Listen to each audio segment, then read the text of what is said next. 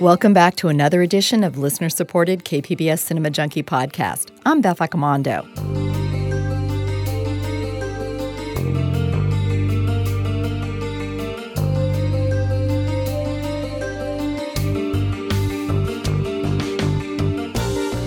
My apologies for getting this podcast out a week late, but I had the TCM Classic Film Festival and Real Science 2.0 to cover. But thanks for your patience. I didn't want to skip either the TCM Classic Film Festival or the San Diego Natural History Museum's latest installment of Real Science. So I've combined these two fabulous events for this one podcast. First, the TCM Classic Film Festival. The 2018 festival served up another fantastic year of classic cinema and amazing guests. I'll have a full wrap-up on my Cinema Junkie blog next week, but here are a few highlights. I got to see 16 films and one presentation on trailblazing women animators in 4 days. One film was on nitrate, most were on 35mm, and all were spectacular. The festival takes great care in making sure they show the films in the best way possible. Sometimes that means showing it in the volatile format of nitrate that could spontaneously combust at any moment. Other times it means it's a newly struck print or an archival print from a studio. And other times it's a new digital restoration. Some of the films are well known, like The Producers or George Romero's Night of the Living Dead, while others, like The World's Greatest Sinner, is not available in any format, so only a small cult following that saw it in theaters or on VHS know about it. The festival is a mecca for film lovers, and the care and presentation is well matched by the selection of people to introduce and give context to the films. TCM Noir Alley host Eddie Muller introduced the boxing noir The Setup and had poet Malcolm Mays read the poem that inspired the film, a poem about a black fighter. Ladies and gentlemen, fighting, rapping, poetizing, out of the red corner, from Los Angeles, California, the pride of South Central, Malcolm Mays.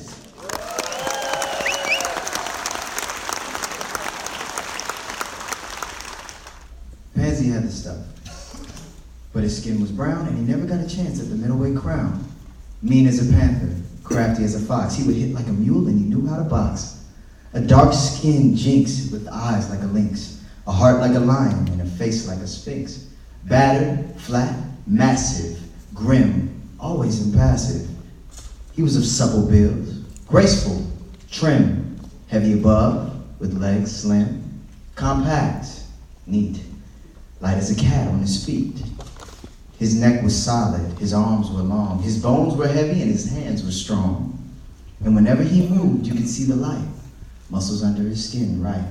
He was slick, he was quick, and each movement was like a trick. Inside the ropes, he moved away. This is what we gonna do. He got you nervous, you never knew just what the hell he was gonna do. But he knew all about you. You lead with your left. You hit in there. You throw it in with your right. His shoulder was there.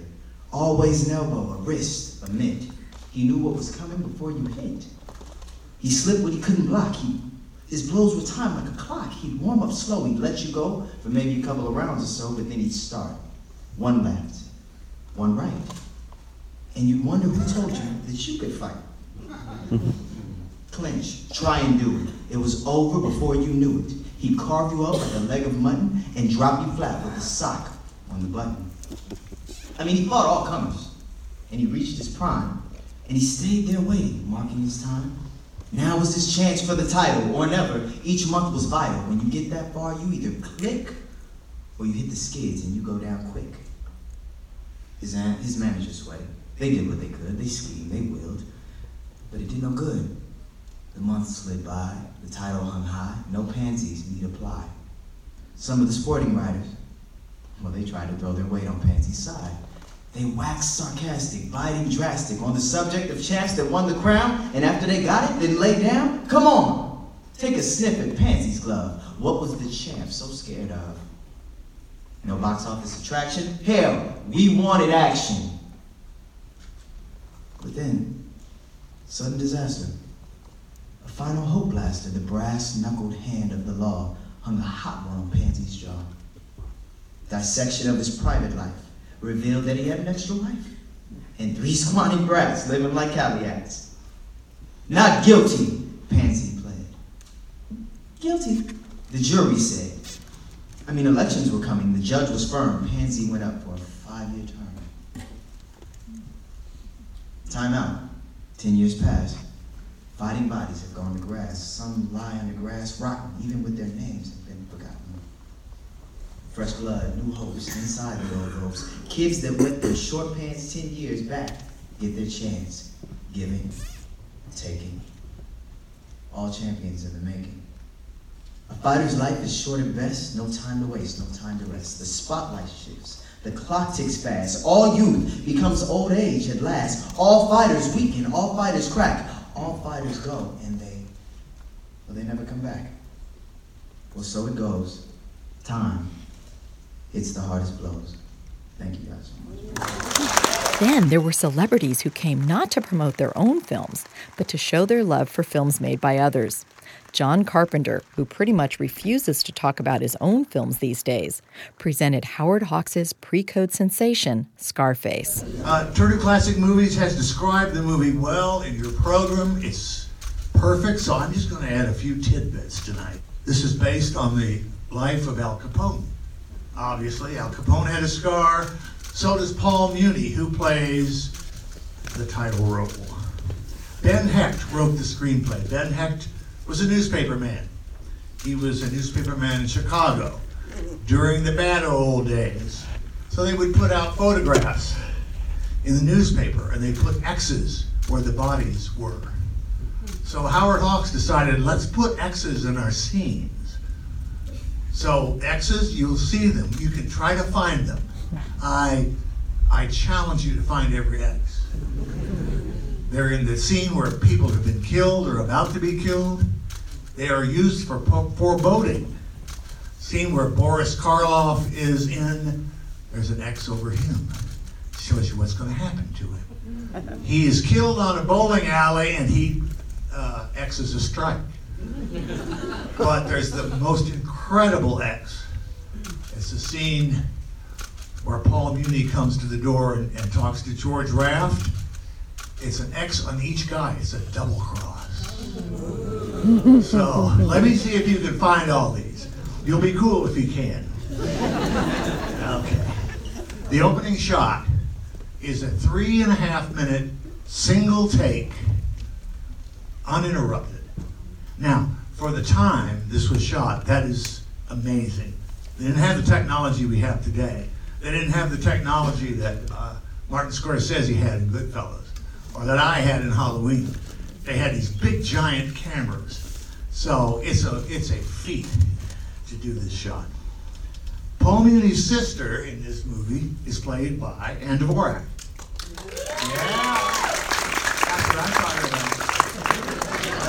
And there's a lot of incest that's suggested, kind of like the Borgias.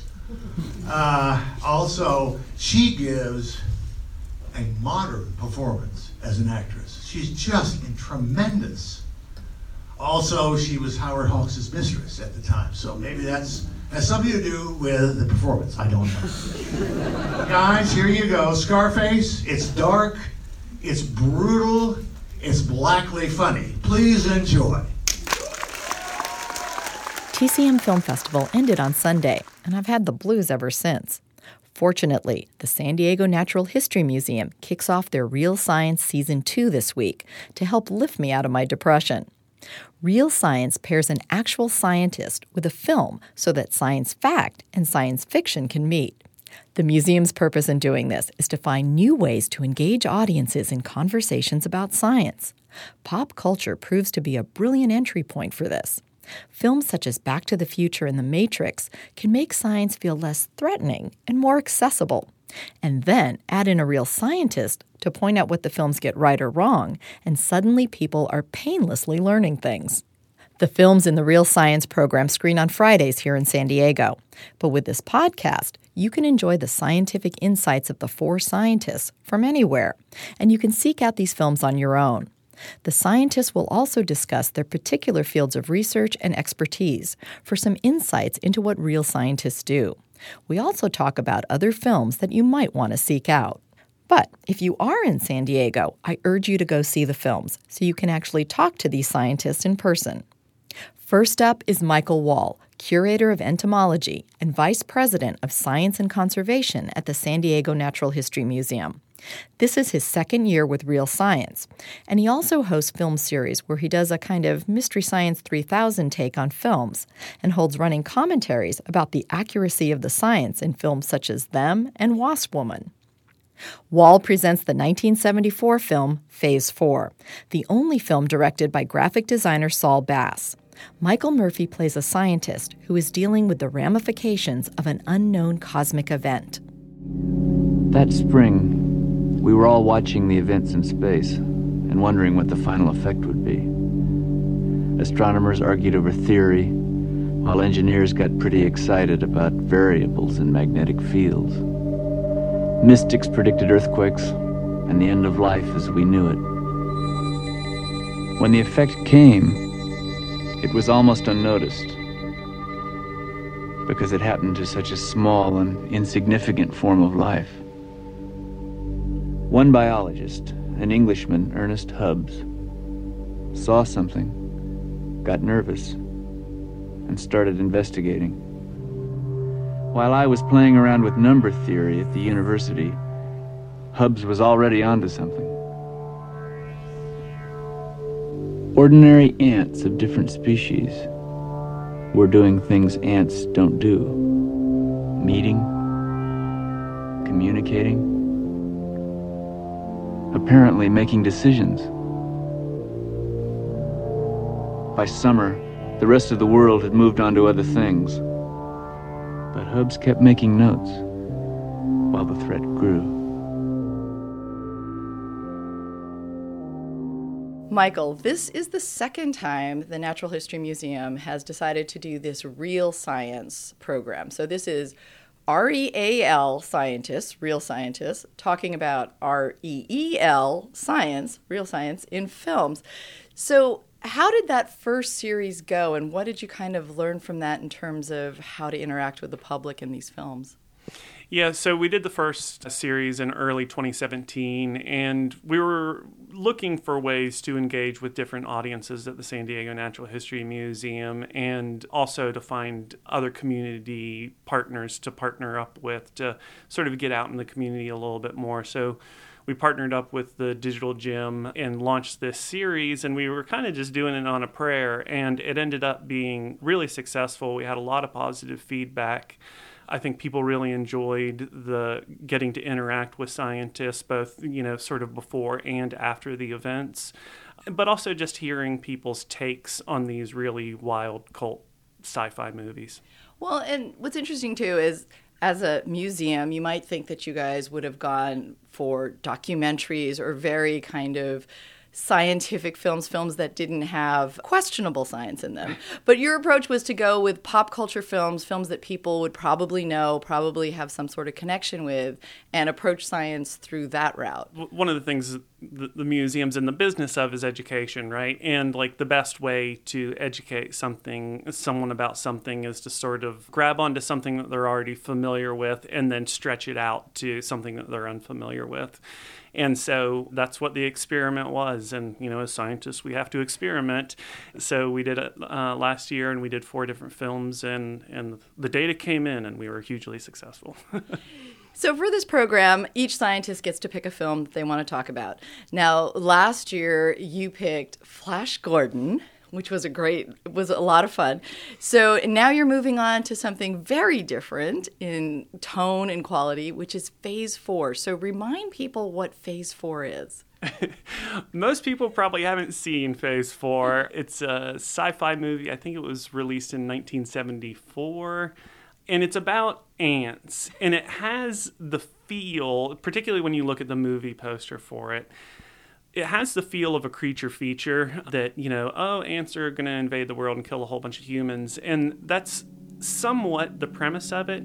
But it also has this really weird art house feel to it. It's very contemplative. It kind of reminds me at some levels of 2001: A Space Odyssey. In the next few moments, we will try to give you an impression of a new kind of film experience.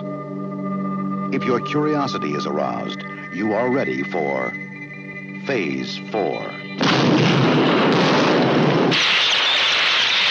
I believe that they'll move rather quickly into desert areas, taking over the countryside first, then laying siege to towns and cities. To know our plans, our strengths, our weaknesses, why don't they kill us? What do they want?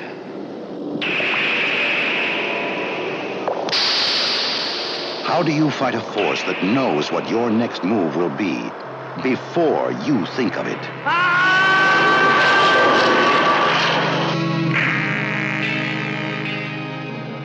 So what is your approach that you're going to take to it in terms of how you're going to kind of dissect the science of this film?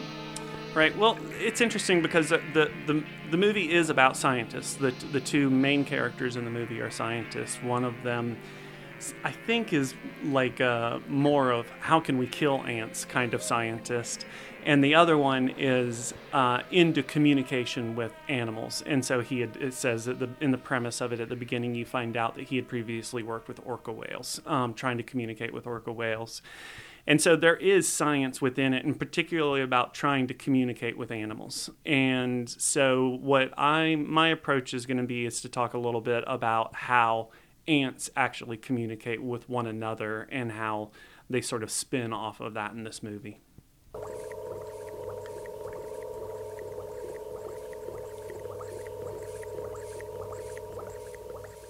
Little sons of bitches. No. They're not individuals. They're individual cells, tiny, functioning parts of the whole.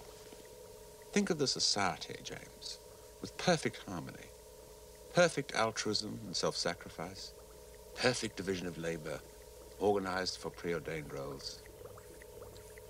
Think of the building of elaborate and complex structures according to plans that they know nothing of, and yet execute perfectly.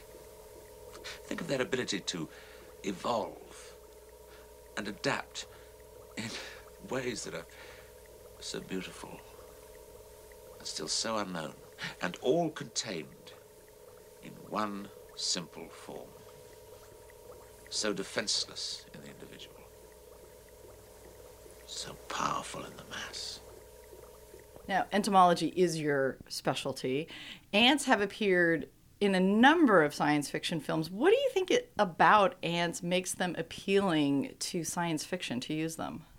I think definitely it is the mob nature of them, the sort of single mind mob. It's a kind of at some level it's the same reason why I think we find zombies appealing, because they seem to be this mindless mass, but they also can, at least in some movies, move in concert with one another. And so this idea of a mindless horde, I think, is inherently sort of frightening. And it also, it oftentimes symbolizes, I think, in sci-fi movies, in particular, actually, in Phase 4, the way in which we often paint our enemies. So that, like, during the Vietnam War, that communists are a mindless mob in some sort of way. And so it springs off of that sort of fear of that the commune is going to take down democracy, Do ants get a bad rap in science fiction films, or is science fiction kind of tapping into something about them that is accurate in some way? In this film in particular, I think obviously they get a bad rap, right? Because there are plenty of like ant invasion movies where they're like, seem to be acting with some sort of vengeance in some sort of way, where we're projecting these human emotions of revenge upon them, or that they're inherently evil in some sort of way.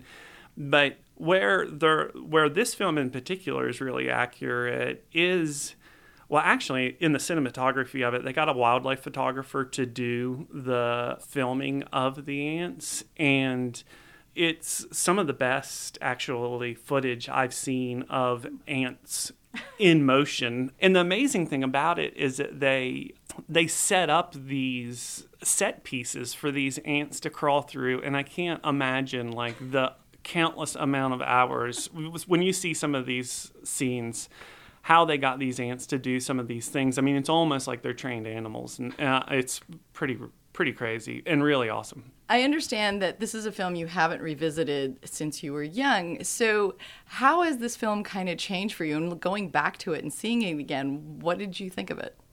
Yeah, I was telling my wife that the last time I saw this movie, I think I was probably about 8 years old, and was probably sitting on like the plush carpet in our den, watching it on a tube TV. And I remember at the time being like, "Wow, this is really weird," and but just it was another sort of, it probably came on a Saturday during a creature feature. I often watch those on the weekends, and we were rewatching it the other night. And as an entomologist, I was really appreciating the cinematography of the ants. And in particular, there is, one ant that is a major character, as weird as that sounds. And they do, I thought, my wife didn't quite agree with me as much as I thought, but they do a really good job of doing a portrait of an ant, like actually giving the ant some personality. Like the ants do feel like actors in this, which is a really very unusual to see. They're props, they're scary things in a bunch of like your standard operating sci-fi movies. But in this, like, there's some emotional resonance that at least I felt, and I think it probably kind of goes back to my background as an entomologist, But I really enjoyed that part of the movie of it, and it was interesting because it is a very contemplative movie. It's not high action, though there are plenty of action scenes in it, but it's not nonstop jump scares and high action. And it was interesting to think about it afterwards, like, okay, so what was the point of that? It made you think, Do you think that film in any way laid a foundation for you becoming an entomologist? Boy, that would be an amazing deep cut if I went to counseling and they pulled that out of my memory. But I certainly think that science fiction in general contributed to my path, my professional path, that I was always fascinated with science fiction from a very early age. And I think that like imagining the possibilities is part of what science is about. In terms of all these ant films that there are, is this one of your favorites, or are there some others that you'd want to mention? Well, I mean, the classic ant film is Them, and that's, of course, the giant ant film from the 50s. It was kind of one of the results of nuclear testing in the Arizona desert. Ants got really big. By direction of the President of the United States, stay in your homes. I repeat, stay in your homes. Your personal safety, the safety of the entire city, depends upon your full cooperation with the military authorities. Yes, cities, nations, even civilization itself, threatened with annihilation, because in one moment of history-making violence, nature, mad, rampant, wrought its most awesome creation. For born in that swirling inferno of radioactive dust were things so horrible, so terrifying, so hideous. There is no word to describe them. That one is probably my favorite, just because it hits all the right notes for me in terms of a creature feature, and it has to do with entomology. It has to do with insects. But I would say, like, I do quite like this film. It's weird. I'm not gonna mince any words about it. It's really weird, but I really appreciate the portrait that they paint of ants in this film, and the way that it sort of makes at least me think about ants in a different way. Looking back on it, it seems very much like of the 70s in terms of that kind of, maybe you drop a little acid and think about something in detail and stuff like that. Yeah, absolutely. I mean, you can totally see plenty of people smoking some reefer, dropping acid and watching this movie and having their minds blown kind of thing, because it definitely hits all those tones. There's some psychedelic-ish sequences in it, some really visually like crazy sequences, particularly the microphotography of the ants. There's a couple scenes that are really wonky with that. And then also the soundtrack for it is this kind of like really stark synth, kind of like bow, bow, bow. And so all of it put together totally has that feel of the 70s. And it also has a bit of that kind of political consciousness element that was really popular in those films. Yeah, absolutely. The consensus is that it is sort of a commentary on the Vietnam War at some level, that the ants represent the mindless horde of the Vietnamese, the Viet Cong, and that science is trying to provide an answer for defeating the mindless horde. There's a scene in it that is very symbolic of the use of napalm. So there's undoubtedly a political message behind it as well. By showing this, what are you hoping to kind of connect with audiences, or what kind of a point do you want to try and make or bring out with this film? Yeah, well, again, I keep harping on how impressed I am with the footage of the ants in this. And again, to me, this film gives ants personality. And I do, when I'm trying to do education about the work that I do, I always say that the species of the world are a cast of characters and they're performing the biggest play on Earth kind of thing. And that telling the stories of nature and making people feel familiar and feel like that they have a connection in some way with nature is a path to conservation at some level. And so I think this movie does a really good job of personifying ants, and some people might go, yeah, it personified them as evil, But I think other people will look at it and make a connection somewhat with ants. And if in my presentation at the beginning of it, where I'm sort of contextualizing the movie and contextualizing ant communication, I can sort of nudge that over the top, then I think I'll have achieved my goal. Insects do seem to be very popular in science fiction. Do insects have different personalities that attract them in different ways to science fiction writers? Because ants seem to be used, you see giant ants in a number of films, but something like a tarantula always seems to be popular, not necessarily in science fiction only, but it's it's big, it's furry, it's kind of scary, and people seem to turn to that. But do bugs have certain personality types that lead them in different ways to science fiction? Yeah, sure. I mean, I think if you just think in your mind through the different groups of insects, you're automatically going to have some sort of visceral reaction, and it could be in a positive way. Generally when people think about butterflies, they go, oh, butterflies, kind of thing. But when people think about roaches, or they think about maggots or flies, they have another reaction. And spiders are one that, there's a movie all about arachnophobia, right? It's well acknowledged that is something that causes a great deal of fear in people. So get the biggest one you can and put it on somebody's back and have them slowly turn around, and you're going to get a jump scare, at least out of some segment of the audience that's arachnophobic. But it is interesting to think about when do you see sort of insects painted in a positive light within film? And I can't really think of too many other than maybe within the world of Pokemon. There's plenty of insect-related characters that are sweet. Flutterby, but yeah, generally the reaction is either that they're associated with disease and vermin in some sort of way, or they're venomous and they're going to kill you, so giant wasps or Attack of the Killer Bees type stuff, or this idea of this sort of mindless horde.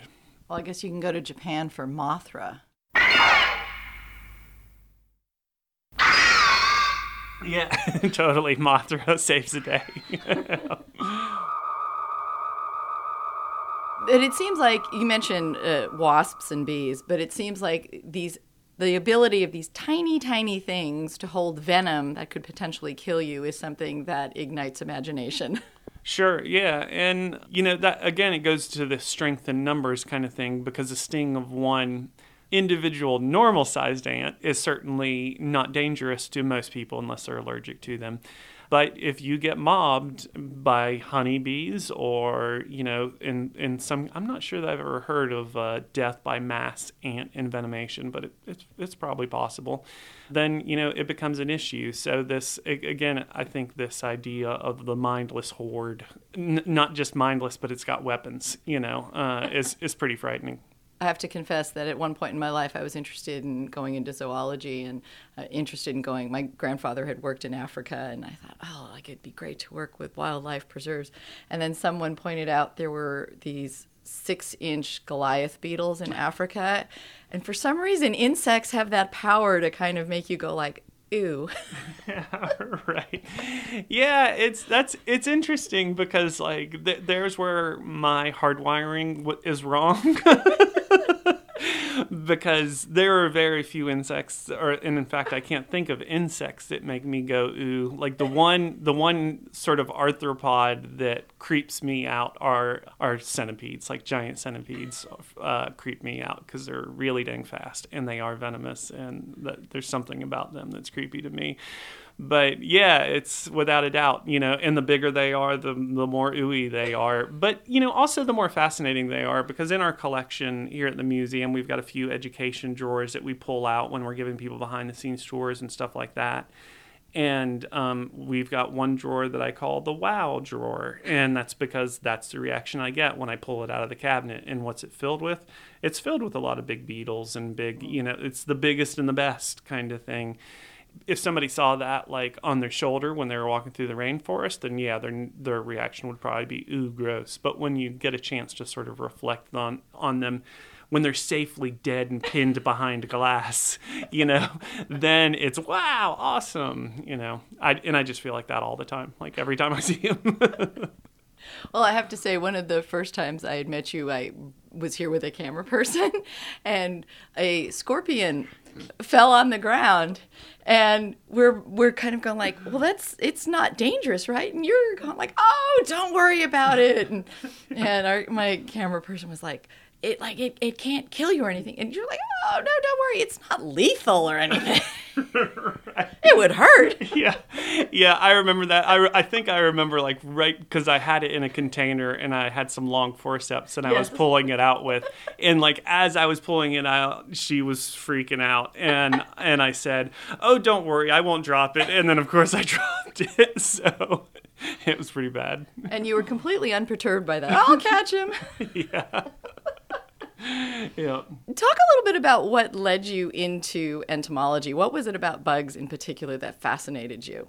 I'm interested in this actually goes back to something I said earlier about like nature being a play in which we've got all these cast of characters. And I don't know why this interests me. It just inherently interests me. But I'm interested in the way organisms interact with one another. So I started off in botany, actually, when I was an undergraduate, and I started getting interested in the way other things interact with plants. So how the things that eat plants, the things that pollinate plants, and the things that disperse the seeds of plants. And that just automatically leads you down the road to getting more interested in insects. And about that same time, my wife was an undergraduate in entomology, and she was taking a general entomology class, and she was going up to study one night, and I, like a puppy dog, followed her up there to study with her. And there were these samples that they had been extracting all the little tiny invertebrates out of leaf litter from a forest. And while she was studying, I was just getting these samples and putting them underneath the microscope and looking at this like sort of soup of insects in a petri dish in ethanol. And that was totally what, like that night, it was just so fascinating to see these things that looked like little grits of dirt, and then to realize, oh wow, those have legs. And like the morphological diversity in something that is so small you wouldn't even recognize it to be living is amazing when you get it underneath the microscope. And that's what I'd love to do. If I could, if I won the lottery tomorrow, I would still continue to do entomology, but I would just sit in front of a microscope and look at little tiny things. So have we discovered all the insects that exist? We have not, by a long shot, discovered all the insects that exist. So right now there's about 1.1 million described species of insects. And the most conservative estimate is that there's at least 4 million. And so that means there's 3 times as many left to discover than what's already been discovered. And there's some estimates that are even higher than that. And really where a lot of the diversity lies that we haven't discovered turns back around into sci-fi again, is that there are a lot of parasitic wasps. And we know there are already a lot of parasitic wasps. But what's acknowledged to be sort of the biggest group of insects is beetles. So like one out of every 5 animals of described species of animals is a beetle. And I can't remember what the total number of them is. It's somewhere around, let's say it's 350,000. Well, these parasitic wasps can be highly specialized so that they only parasitize, say, one species of beetle. And then within that, they can be even more specialized, where there might be one parasitic wasp that only parasitizes the eggs of the beetle, and another one that parasitizes the larvae of the beetle, and another that parasitizes the adult of the beetle. And then there's parasitic wasps that parasitize the parasitic wasps, And so you can see how the numbers just like explode exponentially. And that's where a lot of folks think that there's just a huge chunk of undiscovered diversity is in these parasitic wasps. People are readily aware of the fact that we may not know everything about space, that there's all this stuff out there that we haven't seen and can't discover, and then to think that, like, in a cup full of dirt, there might still be things that we don't know about. Yeah, no, and that's the thing that I mean, I always say I've got good job security. Like, there's plenty to keep us busy. Unfortunately, there's not a lot of corporations hiring. There's a lot of work to do, but nobody hiring.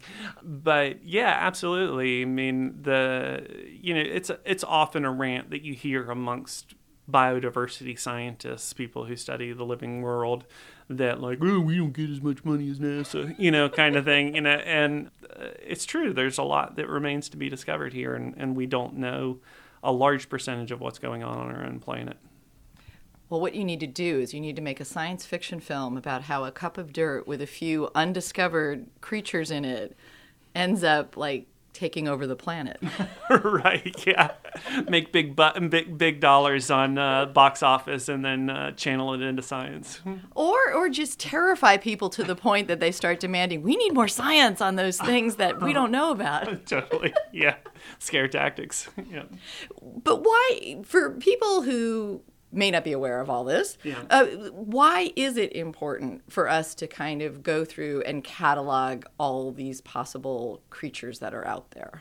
Going back into childhood, though this wasn't childhood, I think I was in college when when I was watching Bill Nye the Science Guy on afternoons. But he had this one demonstration that has stuck in my mind for a long time of a Jenga tower. Most people are familiar with the game Jenga, right? And if you picture the world or an ecosystem like a Jenga tower, and species go extinct, we know that we are driving species to extinction. We're in the middle of what they're calling the sixth extinction. It's one of the largest extinction events in geological history. So we know species are going extinct. So you've got your Jenga tower, you've got your ecosystem composed of all these wooden blocks that are species, and you start pulling out Jenga pieces. And there's typically, in most ecosystems and within the earth, enough redundancy built in that you can pull out some animals can go extinct and the Jenga tower will stay upright, kind of thing. But eventually you pull out enough pieces and the tower crumbles and the ecosystems start to fail.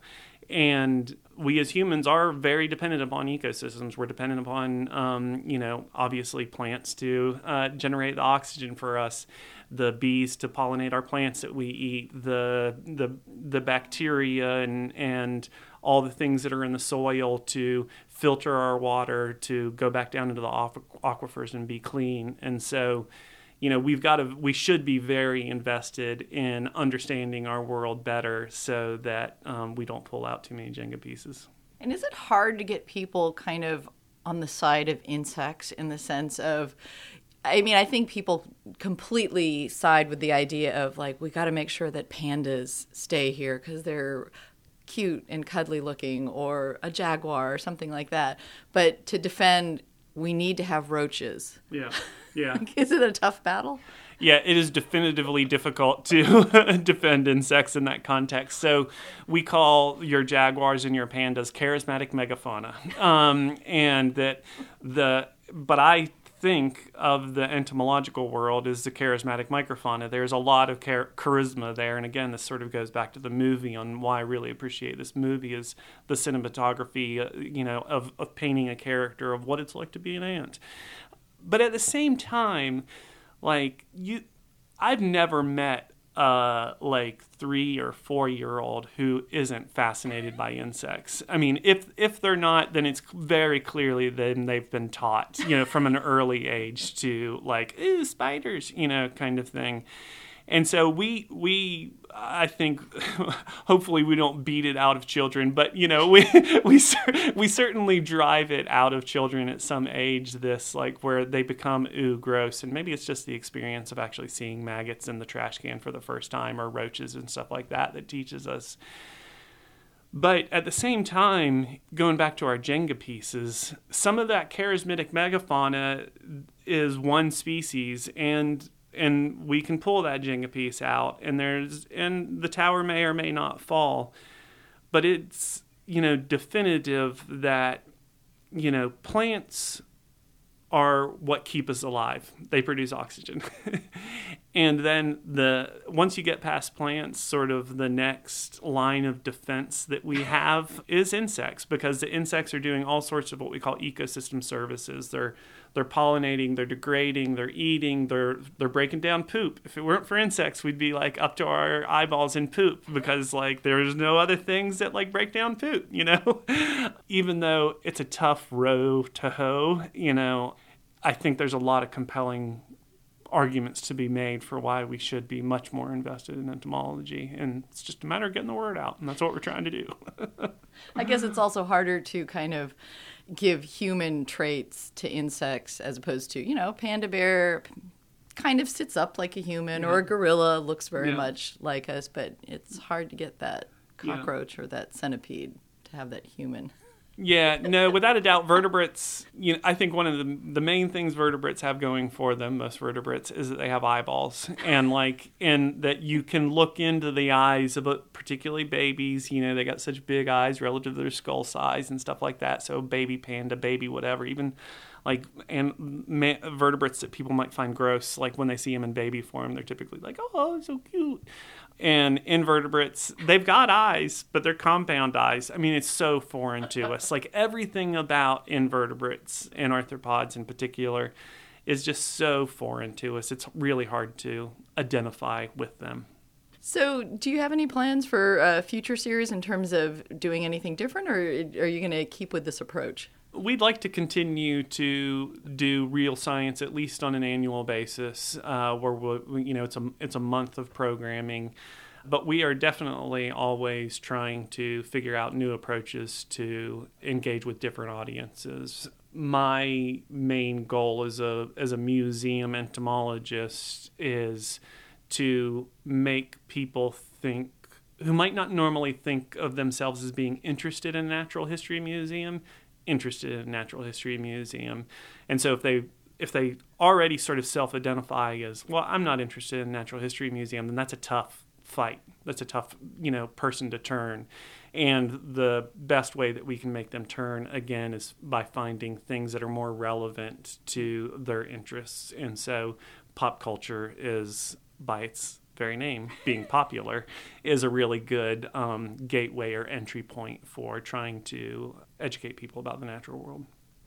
Well, I have to confess also that after meeting you, I looked at museums differently, because as someone who was a parent and as a child whose parents took me to museums, I always thought of it as a place where you go and you look at exhibits. Yeah. And I never realized fully that you guys are a research place as well. Right. Yeah, definitely.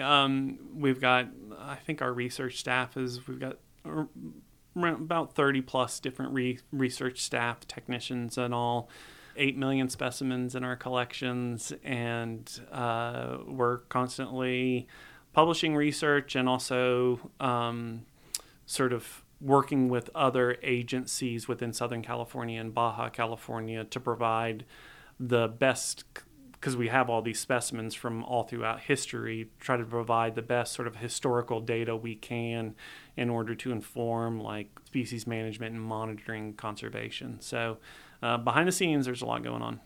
And currently, you have an exhibit, which I believe the tagline for it is "Come look in our drawers," which is you're bringing some stuff out from these kind of collections. Yeah, it's an exhibit called Unshelved, and we have been using our advertisements say, "Look what's in our drawers," which is quasi-sexual harassment, possibly.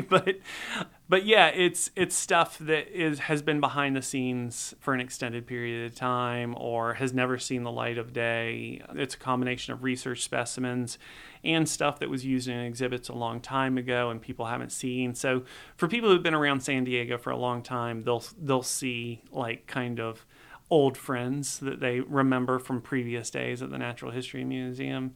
But then they're also going to see a bunch of stuff they've never seen before. And what I really like about it is that the interpretation in it is actually very minimal. It's not like there's not a huge story we're telling you other than, wow, this is amazing. And we want you to understand that we have collections. That's about the main message of it. And so because of that, just wanting to inspire people to think like, wow, this is amazing. It really is sort of the best of the best. It's like it's colorful, beautiful, weird, wild, big, small, all the extremes are represented, Well, I believe I interviewed one of your colleagues, Phil Unit, and I was talking to him about the specimens they have. He does small mammals and birds. And like I had no real sense of how you can use these specimens for something, and he pointed out that through the measurement of the eggshells of pelicans, I think, they were able to determine how DDT was making those eggs thinner. And if they hadn't had that collection, there would be no reference point. Yeah, exactly. I mean, that's the strength of having what we call them vouchers, because they vouch for the existence of something in the past. So having these historical vouchers as opposed to like maybe somebody's field notes or somebody's photographs, right? We actually have the real deal. And because of that, we can look back into the past and we can reinterpret what other people have, seen. But we can also do things like, I know I saw an article recently on some publication where they went and actually they sort of swabbed the feathers of birds to get an understanding of historical pollution levels over time, because the pollution gathers on the feathers of these birds. So there's all sorts of ways in which you might not normally think of collections being used, that they're being used to help us understand the past and sort of prognosticate about the future at some level. So if you could pick one bug to be the next star of a science fiction film, do you have a favorite that you would put out there? So Jerusalem crickets are these really weird crickets that we have in Southern California and northwestern Mexico, and they're big. They can be about the size of a man's thumb. They don't have any wings. They look like giant termites, and it's definitely one of the things that I get the most phone calls about at the Natural History Museum, and I can generally sort of play this game of name that tune when people call, and I can name it pretty quick because people will say like, well, one, they'll either say giant termite or this weird alien. And I'm like, oh, yeah, you've got a Jerusalem cricket. And so not only do they look weird, but they've got this really horrific story of parasitism associated with them where these horsehair worms get inside of them and parasitize them. And it's this really insane story. But then on top of that, they communicate with one another through ultrasonic drumming. So they unlike a lot of like crickets and grasshoppers, they don't make a sound that we can hear. Instead, they drum their abdomen against the ground and they send it like, as it sound waves through the earth, like tremors through the earth kind of thing. And so I think a giant Jerusalem cricket story would be pretty awesome. What always comes to mind when I see them is they look naked. I mean, for an insect, that's an odd description, but they're kind of flesh toned and they look like they are missing some layer. Yeah, and in Mexico, at least in Baja California, they call them niños de la tierra, so the children of the earth, because at some level, when you do look at them head on, they kind of have this, it feels like a humanoid alien, right? So it doesn't look like a human skull so much, but it sort of looks like that stereotypical big four-headed, alien skull. And they do totally look naked. That's a very good description. All right, when you mentioned that they communicate through rubbing their abdomens on the ground, part of me is thinking, like, how do you find these things out? Yeah. That's a good question. I mean, probably somebody, observed them doing, like, why is it shaking its abdomen up and down, and then, okay, well, let's start taking a look at that. I did, when I was working on my PhD, one of the professors was working with a different group of insects that is on plants that does the same thing where it will shake its abdomen against the branch and communicate ultrasonically through the branches. And they are species-specific calls, so like the male will drum his way in a way that only the female of his species will react to, kind of thing. And I remember going into his lab, and he had a whole bunch of like little transparent party cups that he had a very thin film like stretched over the bottom of it, and the insect would be in the cup, and he'd have a little tiny wire sensor on the bottom of the film, so that when the insect drummed onto this thin film, he could record the song, the ultrasonic song of this insect. It was pretty wild. All right, it is always fun talking to you about the films and about entomology, so thank you very much. It's my pleasure. Thank you for stopping by. That was Michael Wall, curator of entomology and vice president of science and conservation at the San Diego Natural History Museum. Next up is Bradley Wojtek, assistant professor of computational cognitive science and neuroscience at UC San Diego. He's also author of the book Do Zombies Dream of Undead Sheep, which I highly recommend. Wojtek will be presenting Christopher Nolan's Memento. Here's the trailer for the film. I guess I've already told you about my condition. Funny every time I see you. You don't remember where you've been or what you've just done. I can't make new memories. Everything just fades. What's the last thing you do remember? My wife. That's sweet. Dying. You really want to get this guy, don't you? My wife deserves vengeance. When you find this guy, what are you gonna do? Kill him. Somebody's got to pay, Lenny. Somebody always pays. You have to be very careful. You wander around playing detective. Maybe you should start investigating yourself. This guy is so dangerous. He's gonna kill me. Who is he? What do you want from me? I want my life back! I think someone's trying to get me to kill the wrong guy. You can question everything. You can never know anything for sure. There are things you know for sure. You can't trust her. Even if you get revenge, you're not gonna remember it. You're not even gonna know that it happened. Who did this to you? You did. You don't know who you are. Bradley, this is going to be your second time doing a real science talk.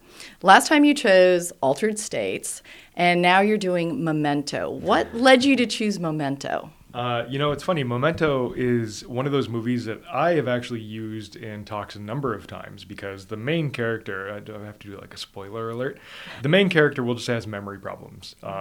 His memory span is, I think, only a couple of seconds long. And that's a real thing that has happened in the history of neuroscience. There's a very famous case. Somebody had a brain surgery that removed both parts, left and right, and both sides of the brain of his hippocampus, which is the part of the brain that allows us to form new memories.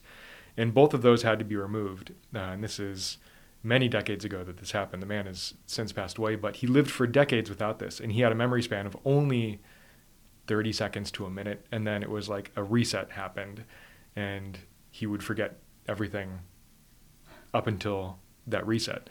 He could remember everything in his life from before that brain surgery, but after that, he only had a memory span of maybe a couple of minutes for the rest of his life. So it's a real, actual neurological condition that has occurred in a real person. Henry Molaison, we now know his name. He just went by HM for decades in the neuroscience literature. And so it's a very good way of teaching people about a very real neuroscientific topic, but using something that's kind of, Memento, I'm not going to say is a fun movie. It's a very good movie, and it's got its moments, of course, but it's pretty dramatic and intense. But it's an enjoyable movie that people can relate to. And what do you think of it in terms of how it used that in the narrative? Is it fairly accurate in kind of the way it depicts it, or does it use it just as kind of a jumping off point for its narrative? It's absolutely a jumping off point, but it's hard to know if it's accurate. It's hard to even imagine what that would be like to only have a memory span of a couple of minutes, right? So I can't tell if it's accurate or not. But from everything I have read and heard, about the researchers who worked with Henry Molaison, HM. And then seeing Memento, it seems like it gives a pretty accurate depiction of what that might be like. Brenda Milner is the scientist that worked with patient HM for so many years, and she saw him for decades, multiple times a week, and she worked with this guy. And every time she came into the room, he would forget who she was, and she had to reintroduce herself for decades. It's hard to imagine what that would be like. And so I think Memento uses that as the fundamental conceit of the film to very good effect. You think I don't know my own wife? What the fuck is wrong with you? Well, I guess I can only make you remember the things you want to be true. Like old Jimmy down there. He's not the right guy. He was to you. Come on, you got your revenge. Enjoy it while you still remember. What difference does it make whether he was your guy or not? It makes all the difference. Why? You're never gonna know. Yes, I will. No, you won't. I will. Somehow. You won't remember. When it's done, I will know. It'll be different. Well, I thought so too. In fact, I was sure of it, but you didn't. That's right. The real John G. I helped you find him over a year ago. He's already dead. Don't lie to me anymore. Look, Lenny, I was the cop assigned to your wife's case. I believed you. I thought you deserved a chance for revenge. I'm the one that helped you find the other guy in your bathroom that night. The guy that cracked your skull and fucked your wife. We found him, you killed him. But you didn't remember. So I helped you. Start looking again. Looking for the guy you already killed. Oh, yeah? So who was he? Just some guy. I mean, does it even matter who? No reason, Lenny. No conspiracy, just bad fucking luck. A couple of junkies too strung out to realize your wife didn't live alone. But when you killed him, I was so convinced that you'd remember. But it didn't stick. Like nothing ever sticks, like this won't stick. I took that picture. Just when you did it. Look how happy you are. I wanted to see that face again. Oh, gee, thanks. Fuck you. I gave you a reason to live, and you were more than happy to help. You don't want the truth. You make up your own truth, like your police file. It was complete when I gave it to you. Who took out the 12 pages? You, probably. No, it wasn't me. See, it was you. Why would I do that? To create a puzzle you could never solve? You know how many towns, how many John G's or James G's? I mean, shit, Lenny, I'm a fucking John G. Your name's Teddy. My mother calls me Teddy. My name's John Edward Gamble. Cheer up. There's plenty of John G's for us to find. It also, in addition to having a character who can't remember, the filmmaker chooses to break up his narrative structure in such a way that it's also being told in reverse order. So for the viewer, how is that kind of taxing their brain in a different way? That's what's great about movies like this, right? When a movie is well constructed like this, it not only forces you to try and take on the perspective of what must that be like for the character, but the structure of the movie being in reverse order, which isn't immediately apparent. Actually, you don't realize that for quite a long time, that is what's happening. That then sort of puts you in a weird headspace, right? It like forces you to take on the perspective, not just because you're trying to understand empathically an interesting character, but the very structure of the movie forces you into their perspective a little bit. That's kind of confusing and is off-putting and you don't know what's happening. And so I think good filmmaking doesn't just tell you, it also makes you experience it too. And that's one of the things I love about this movie. The character, because he's cognizant of the fact that he is not able to remember things for long periods of time, tries multiple things to help him. So he tattoos himself with a lot of information, and he's also written himself notes. So is that something that a person who suffers some sort of memory issue, maybe it's Alzheimer's, maybe it's something like this, is there a sense that people like try to recognize that and help their own brains to kind of make up for those deficits? Yeah, but it doesn't have to be even somebody that has some kind of like overt neurological condition, right? I think we all do that. So what's kind of funny is this movie takes place, it was filmed and made before the smartphone era, right? Think about your smartphone now. I don't remember what I'm doing. Like, later today, I don't remember what meetings I have. So I know that I'm not going to remember these kinds of things. And I'm not very good necessarily even at keeping like an appointment book, because I forget to check the appointment book. So if I put all of my appointments in my phone as reminders, my phone will buzz and I'll look at my phone and be like, oh, that's right, I have a meeting. So even somebody who, maybe it's a little bit presumptuous of me to say that I'm neurologically intact, but let's pretend that I am actually neurologically intact. Even somebody who will still offload some of their day-to-day, memories and chores to other devices in order to compensate, right? So, there are certain people that I know who are really bad at remembering people's names, or they have a hard time recognizing faces. And so everybody will use certain tricks, like, maybe they have a hard time recognizing somebody's name, so they have like a little song that they associate with the person. Or, we all do these kinds of tricks almost, right? So it's not just a neurological thing. But yes, in this movie, he absolutely does. He tries to compensate, right? He tattoos himself with notes so that when he sort of blinks and comes back into awareness after his memory restarts, he looks down and he sees, what does that tattoo mean on my arm? And he reads it and he tries to reacquaint himself.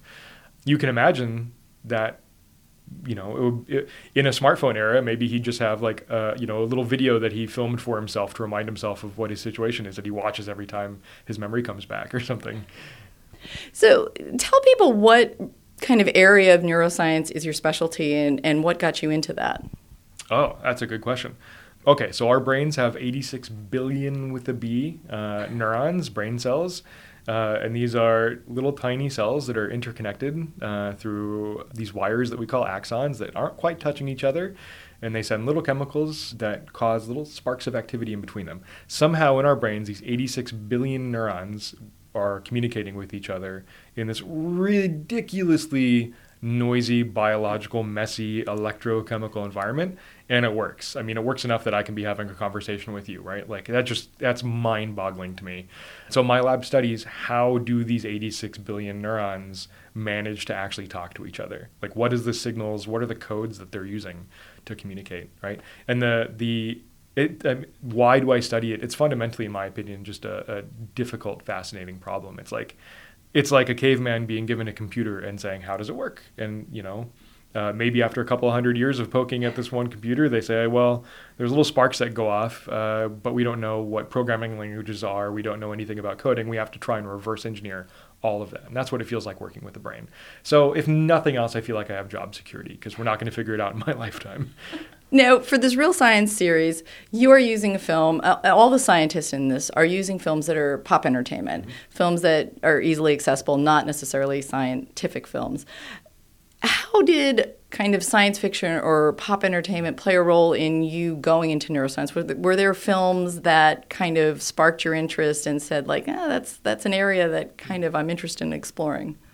Yeah, absolutely. Science fiction comic books have played a huge part in my early scientific growth, I should say, like as a teenager, right? I read, just growing up as a kid, a bunch of science fiction books and comic books. And I think back to Isaac Asimov's Foundation series. And this whole idea that there is this group of, he called them psychohistorians, that could quantify the trillions of people living in a galactic empire and predict the empire's decline.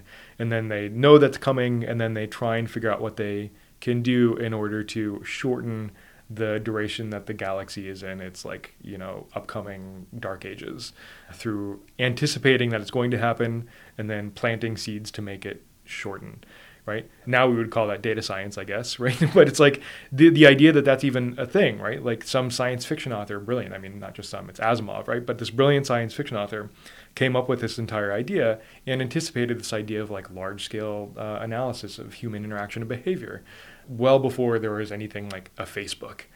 Science fiction is great at that, right? It's pushing the boundaries of what could be possible. You look at the original Iron Man comics from the 1960s, and the Iron Man suit was literally an iron suit that had an air conditioning and a microphone in it, right? Now Iron Man suits this like nanotechnology, little nanites that live in his bloodstream that he thinks about it and they form a suit around him.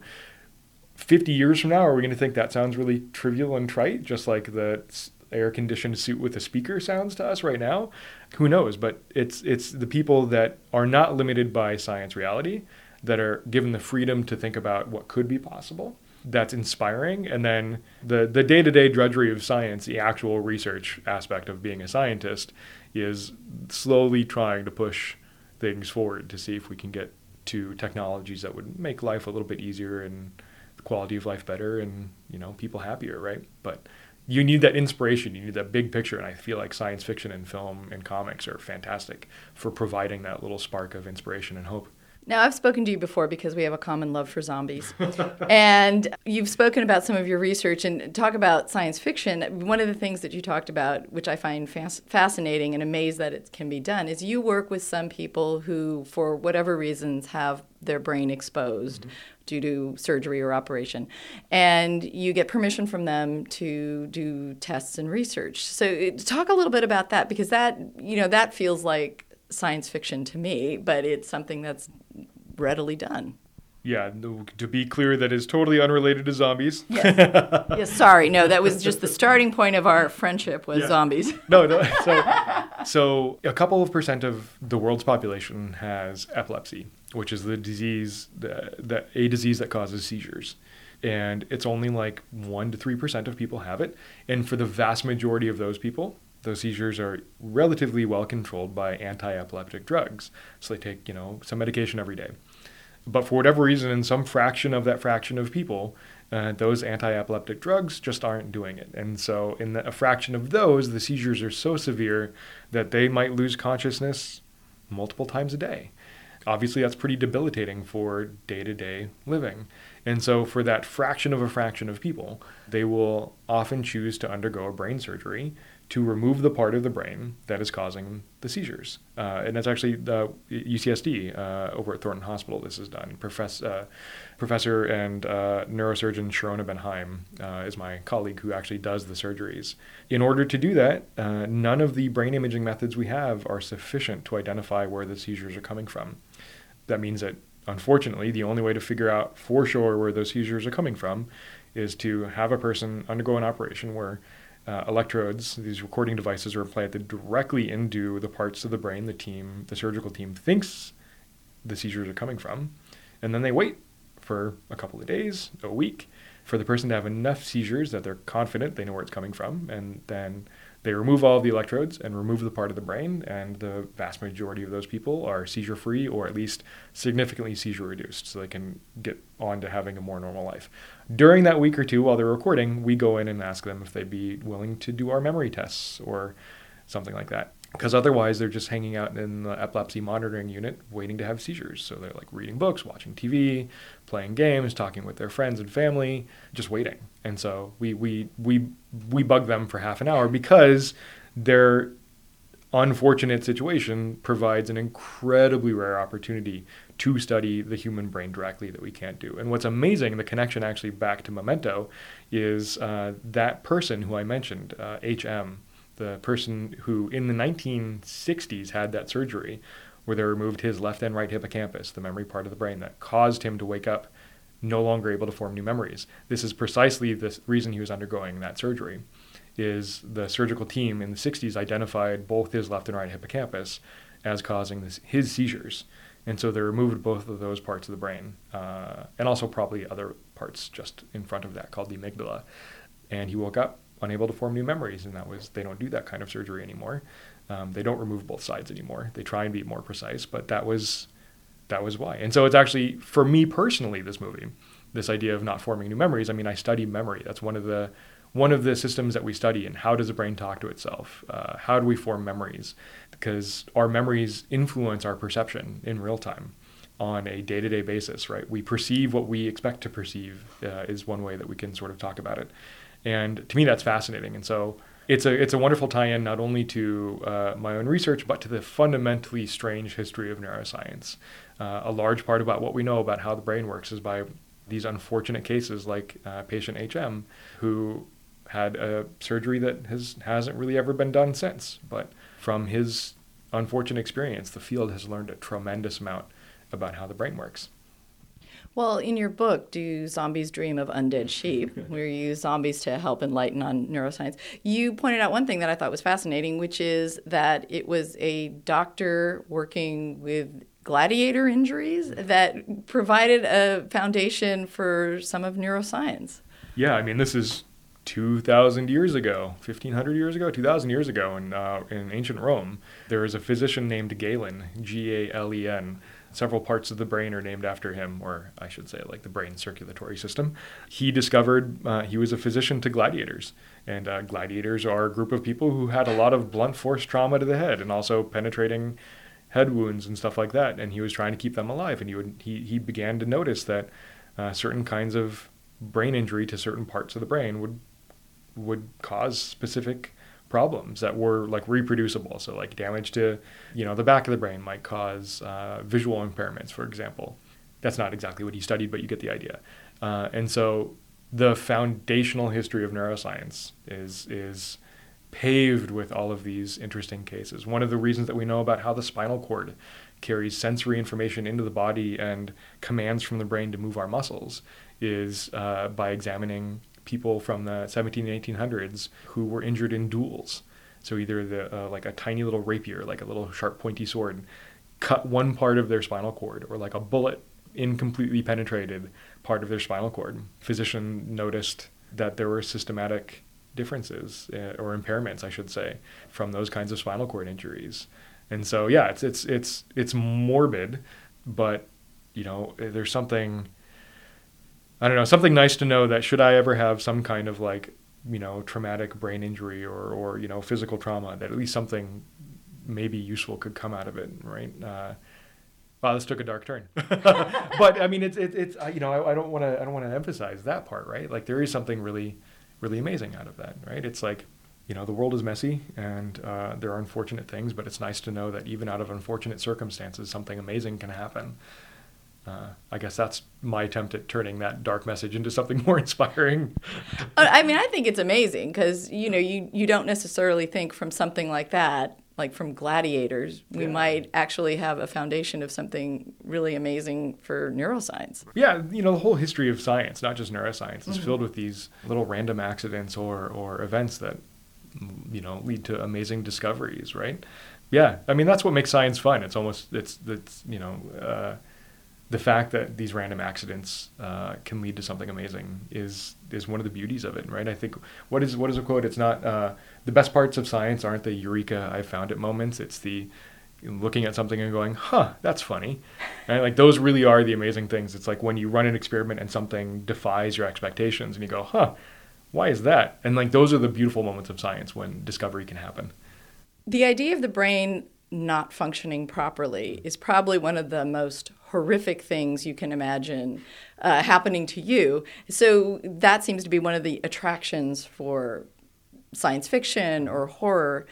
And for me personally, like the thing I find most terrifying of all would be the idea of Alzheimer's. And that, to me, kind of pops up in zombies for me. It's this notion of like you no longer are yourself and you no longer kind of have control over what you're doing. But you study memory and stuff. So how do you see like some of those real fears translated into kind of pop fiction or into science fiction? I mean, that's kind of like what is the heart of fiction and storytelling, right? Like what is it? It's like human beings trying to grasp the idea of love and mortality, right? Like that's like the foundation for every tragedy and comedy and science fiction and horror piece, just about, right? These certain kinds of like diseases are one of those that many people, we just try not to think about, right? It's like too scary for us to try and tackle on a day-to-day basis. You're like, I've got to like take my kids to, baseball game and swimming classes, and I have to go shopping. I don't need to be like contemplating, existential issues right now. But storytelling provides us with an outlet where it's more approachable. And I think, you can take many different tactics to it. Horror is one, right? Because it can be horrifying to think about it. But, there like even comedy, right, is another perspective. You look at certain, I'm trying to think of like medical comedies, right, where like you do have this kind of perspective, like was the Robin Williams, the Patch Adams movie, right, or Scrubs even, right? It's like you have this like existential issues that you're trying to deal with, life and death, and some of it might be like memory loss and things like that. But you can, instead of treating it as a horror, perspective. You can also take the comedy perspective or the love perspective, the romance perspective, right? 50 First Dates. One of the characters, the romantic interest, doesn't have a memory, just like in Memento, right? They don't have a memory span anymore. But that's a romantic comedy movie of that topic, right? So you can take the same ideas and look at them from different perspectives. I think it's just everybody trying to deal with issues that are too complicated, and storytelling and putting in a narrative around it is one of the ways that we deal with that. And in choosing Memento, what are you hoping that after people see the film and hear you talk about it, what are you hoping they might take away from this? When I chose the movie, one of the reasons I picked it was to try and get people to engage with the idea of just memory. Like, what role does memory and past experience play in who we are, right? You think about a movie like this where the Guy Pearce is constantly like reinventing himself by necessity every time he snaps back into reality. I don't know how to put it, right? Like his memory comes back. Do I lie to myself to be happy? In your case, Teddy, yes, I will. What's constant there and what's malleable, right? And I think, to me, that's just an interesting question about like who we are. Like we put so much weight on what we have done as shaping who we are. And so inherently what that means is like our memories, in some ways I think a lot of people think like our memories of our past are who we are, right? Without really considering that like at any given moment you can change some of that, right? It's like every moment is anew and afresh. And in this movie, that's taken to the extreme. Like every moment he is like reborn every couple of minutes in that sense. And to me, that's just a fascinating idea. Well, and to me, like one of the things that always scares me the most is the sense of loss of identity. Mm-hmm. And even in a comic form, it's always bothered me. There's Heaven Can Wait, where Warren Beatty is this football star who dies, and they take his body away too quickly, and they put him in another body, which is fine. Like, I don't mind he's in a different body, but he's himself inside. But then at the end, they go like, oh, okay, we got this great new body for you. We're putting you into it. And now you no longer have the memory of anything of who you were. And like, to me, even though it was this light comedy, this notion of like, now you don't have that set of memories anymore. Yeah, I mean, again, that's just like that's our struggle, right? Like, and thankfully, most of us don't have to think about that on a day-to-day basis, right? But it's nice to engage that aspect of who we are sometimes. I mean, Altered Carbon, which is one of Netflix's new hit shows, right? I mean, it's a great science fiction series, actually. I mean, I think there's a reason also that certain things like that, where for people who aren't familiar, Altered Carbon is this idea that our consciousnesses can be transferred between bodies, and that allows some people to just live forever because they can constantly move their consciousness from one body to a younger clone of their own body. Like these are intriguing and amazing and scary and all of those things that make us who we are, right? And I think that's why they're so popular, is for this reason. It like engages that part of our humanity that, it's fundamental. We all have to deal with it at some point. Maybe like science fiction is practice in that sense of like getting comfortable with these like really heady ideas. Well, and it seems like the idea of memory is something that would be hard to research. Is that the case? Yeah, memory is really hard to research. So what we scientists will do is we try and like strip everything down to just like the barest core. So like if I'm studying memory, I'm not asking you about your childhood experiences or anything. I might have you sitting in a room and I'll flash a couple of images at you, just like squares of different colors, for example, is one of the tests that we use. And you might see like a flash of 6 different colored squares on the screen for 1/10 of a second. And then we make you wait a second or 2 seconds. And then we show the same number of squares that we just showed you before. And you have to tell me, did one of the squares change color? Yes or no? Right? That would be a way that we study memory, is over that couple of seconds, what is happening in your brain that allows you to compare that first set of squares that you remember seeing to the next set of squares, right? So we take something really complicated like memory and we try and just like the very basic core of what might memory be. And is that really memory? It's a kind of memory. Is that really what we're getting at when we talk about like our sense of, constructed idea of who we are over several decades of life? Probably not, but it is a type of memory that we can study more cleanly. and we have experimental control over them. So, baby steps, we'll get there. And if you had any other films to recommend regarding memory or the area of neuroscience that you specialize in, are there any other films you would recommend to people to watch? Wow, that's a really good question. I haven't actually considered that one. Coming up in conversation just now, we talked about 50 First Dates was another one of those memory loss sort of things. Eternal Sunshine of the Spotless Mind, about selectively removing memories that we don't want anymore, is another very interesting one. Yeah, even more broadly, Altered Carbon, right? Which is this idea of transferring consciousness or memory from one body to the other.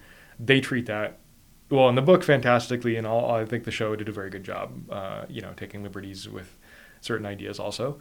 That was another very good one. You should give me homework. I would have been able to study ahead of time.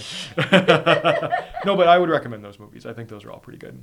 In that sense of understanding or engaging with the idea of memory as being part of who we are.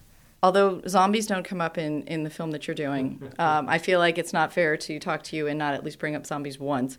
But I've noticed recently that a slight change in the zombie film is that we get more of these self-aware zombies with this sense of they're dead and they know it, and it's a slightly different take because we're now getting the perspective of inside the zombie head instead of the people terrified outside dealing with them. And I'm just wondering if you feel that reflects anything that may be changing in neuroscience or just maybe the way that we're perceiving the world. I think it's maybe just art pushing, right? Zombies are a pop culture thing that aren't going to go away, apparently. There's only so much that can be done with them, right? And traditionally, the zombie stories that have been all told from the perspective of the survivors, right? And so the idea that maybe there's an interesting story to be told about zombies from the zombies' perspective, I think that's just changing the art a little bit, right? It's trying to do something new with a genre that can maybe get kind of stale. What was the one about the... what was the one that came out a couple of years ago now? It was the romantic rom-com, right? The guy. Oh yeah, Warm Bodies. Warm Bodies, right? That was it. That was the one that really started that new perspective, I think.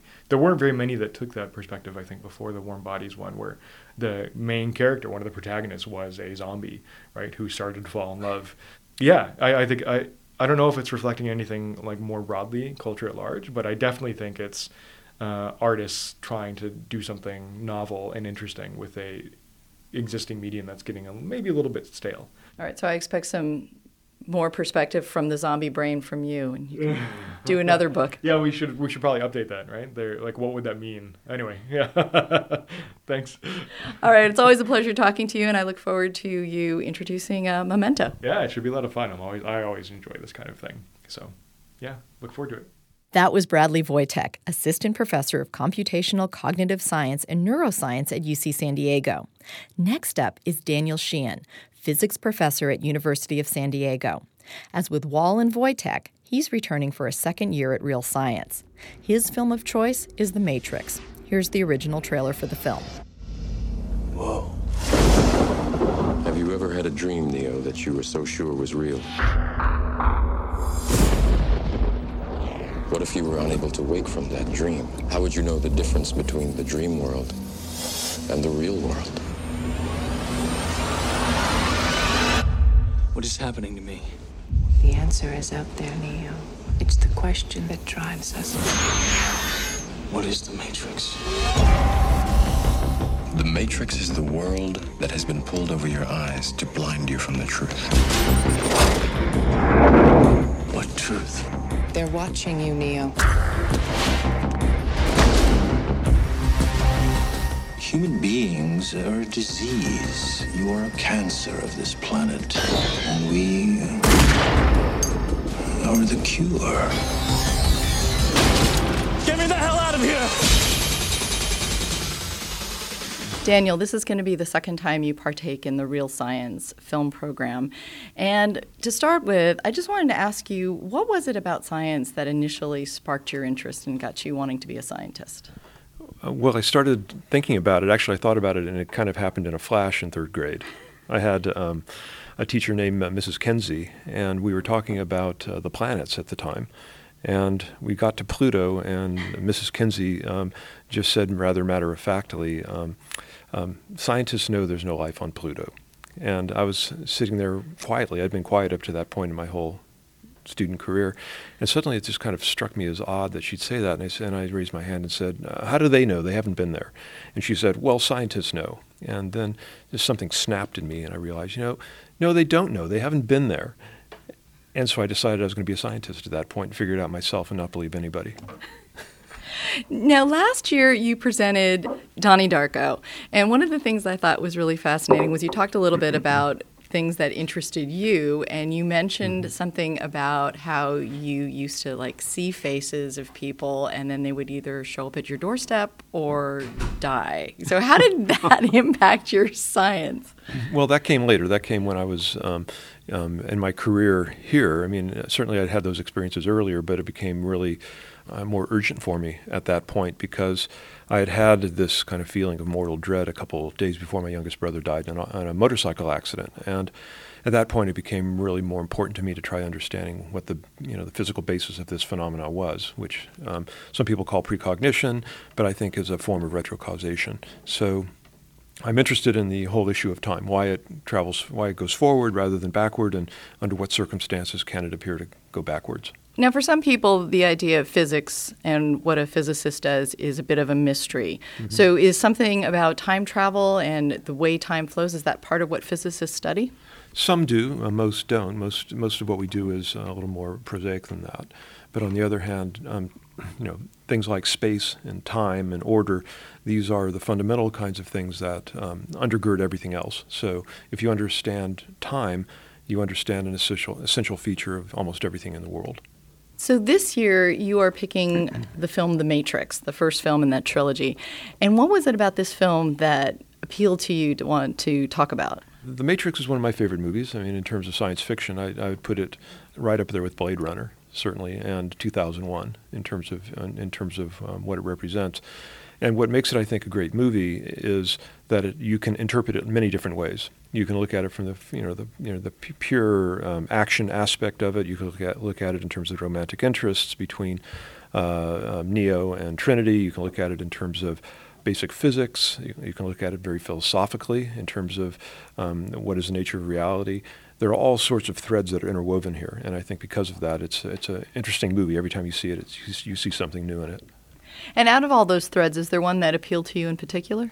Well, in seeing it most recently, I realized that the entire premise of the movie is about a basic misunderstanding about energy. Had it not had the robots who are trying to run the world actually understood what conservation of energy was, there wouldn't be a movie. I mean, it's all based on their flawed understanding of that. Well, the premise of the movie comes up first, right up at the beginning, so it's not a big mystery. So the movie is about humanity being enslaved within a matrix, which is a computer simulation run by artificial intelligent robots, I guess, in the future. And it's based on the idea that the human beings need to be controlled, but they're also being basically harvested for energy. And they're compared to like a dry cell battery. And the whole discussion of energy there is pretty poor to begin with. But the idea that you'd want to somehow extract energy from human beings from their bioenergy or electricity is completely dumb or flawed, because you could get more energy out of simply using the food that you're giving them to keep them alive to get the primary energy out, rather than having to use humans to do it. And so in order to subjugate human beings, they've invented an entire harvesting farm system for human beings and keep them subdued inside this computer program. But that's completely unnecessary if you actually understand how energy works and how you harvest it and use it. So once you throw that away, the whole premise of the movie crumbles and there's nothing left. And so this is actually a parable or a cautionary tale about energy, which is understand your basic physics and you won't have problems with pesky human beings anymore. So you're saying that the aliens who came were not those super intelligent beings that we always worry about. They didn't quite grasp what they needed to do. Well, you could say that, but on the other hand, this AI program was presumably developed by human beings in the first place, in which case they probably misprogrammed the computer in the first place, which is why we have the problem. So it's our own doing. Now, the way The Matrix kind of depicts this computer-created reality, what do you think of that part of the film? in most movies, I mean, one of the primary flaws with most science fiction movies is that they don't adhere well to real science in the sense. And if you look at The Matrix, it's really no different. The best movie in history, in terms of, and at least in my opinion, in terms of basic science and getting the science right, was 2001: Space Odyssey. But Arthur C. Clarke was one of the guys behind that, was Stanley Kubrick. And so in that entire movie, 2001. I think I only spotted maybe one or two physical flaws, and those were inadvertent and unavoidable. But aside from that, it's first class. This one breaks physical law both in The Matrix, where breaking physical law is part of the goal in order to get around constraints that are placed on you. But even in the real world part of The Matrix, you have basic violations of things like conservation of momentum, or angular or linear. And these kinds of things, for anyone who pays attention to it, really undercuts the movie. It could be done better. I mean, in The Matrix itself, if you want to break the laws of physics, that's fine, because it's just a simulation. But on the other hand, in the real world, if you do that, if you actually started breaking physical laws of the basic nature, like energy, momentum, and so on, you are undercutting the nature of reality, and you're going to pay for it dearly somewhere down the line. No, you've got these two kind of extremes. You talked about 2001 and The Matrix in terms of kind of films that respect real science and films that just kind of use it as a jumping off point. That's right. But do both of them work in a certain way to kind of ignite imaginations of people who go to see them? Yeah, absolutely. I mean, the weaknesses that The Matrix has in terms of its basic science, I think, are compensated for by its mind-bending and psychological aspects. I mean, what physicists are really after, and scientists are really after, is understand the nature of reality, or nature in general. What this actually cuts into, which 2001 doesn't necessarily do maybe as well, is to question what the nature of reality is. Are we living in a computer-simulated world, for instance? There are respectable physicists who make the claim that the world as we see it is a simulation. And even people like the great John Wheeler, who was one of the great general relativists, experts on gravity and so on, mentor to Richard Feynman and so on, he used to have lots of nice aphorisms like, it's from bits, which is to say, the itness of things, the existence of things, come from their bitness, or from information. Mm-hmm. So, in a sense, information undergirds reality. And if you take that as a premise, then something like The Matrix makes more sense. And you might say that everything we experience in this world might be a simulation. I don't believe that, nor do I believe a lot of what information theorists tell us about it's from bits. I think that's just a catchy phrase, but it's built on sand. Nonetheless, I think the fact that our world is so immersed in a kind of computer technology and computer culture lends people to the idea pretty easily that maybe even what we're doing outside our Game Boy and our video games is just another game being played by someone else. Now, we have a lot of technology around us today, which is why a film like The Matrix comes about. But this notion of what is real and what is the real world existed in literature and dating way back. So how does that kind of play into this notion of science and reality, knowing that people were questioning this all from the beginning, before we had all this technology? Well, I think scientists need to recognize, particularly physicists, that what we're doing is basically revisiting ideas and concerns that go back to the ancient philosophers and ancient religions even.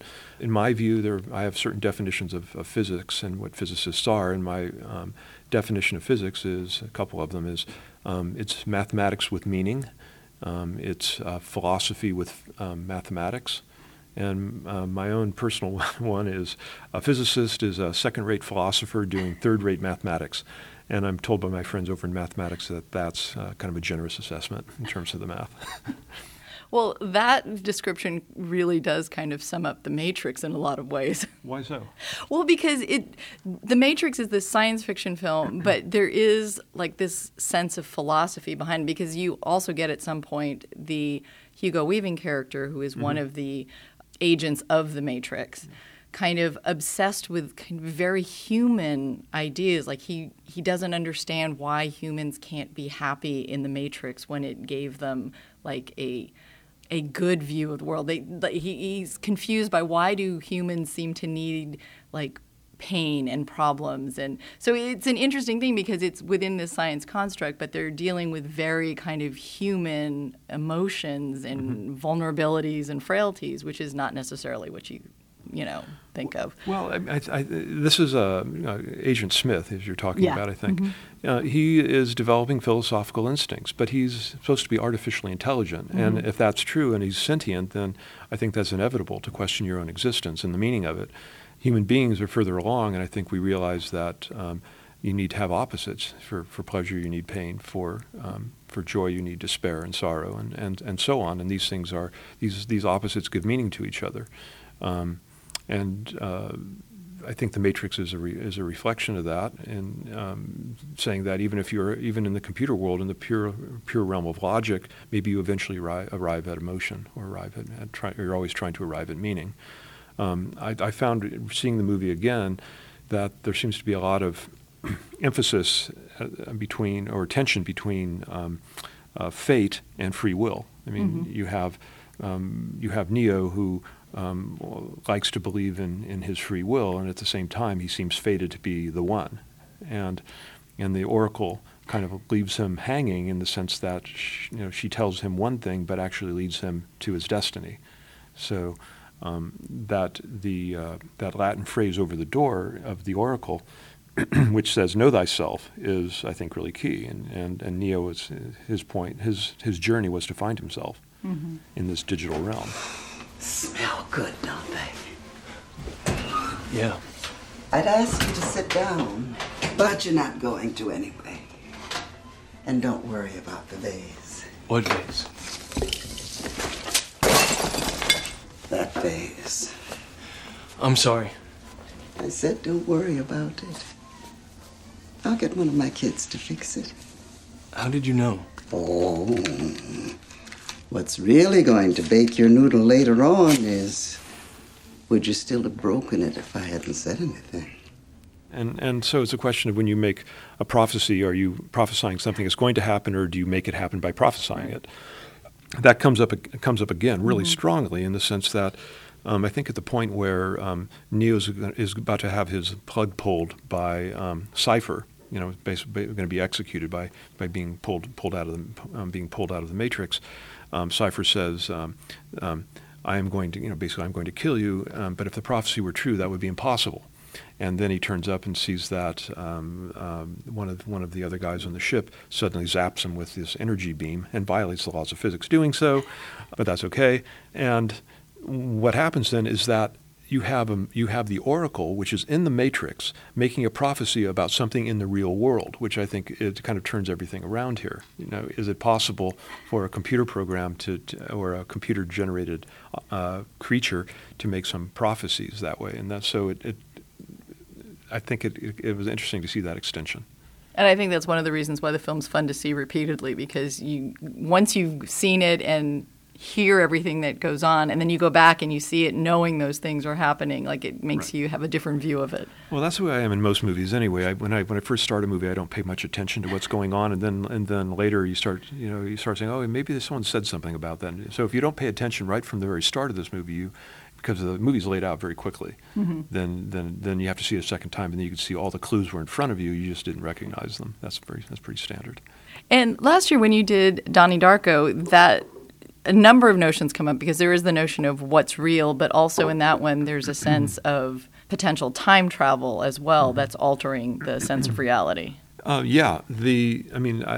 terms of Donnie Darko, it's much stronger in terms of that. In this movie, you have kind of lost time insofar as the Matrix is set up in the world of 1999, and now they're lost in time somewhere in the future, maybe 200 years in the future, and they don't know even what year it is really.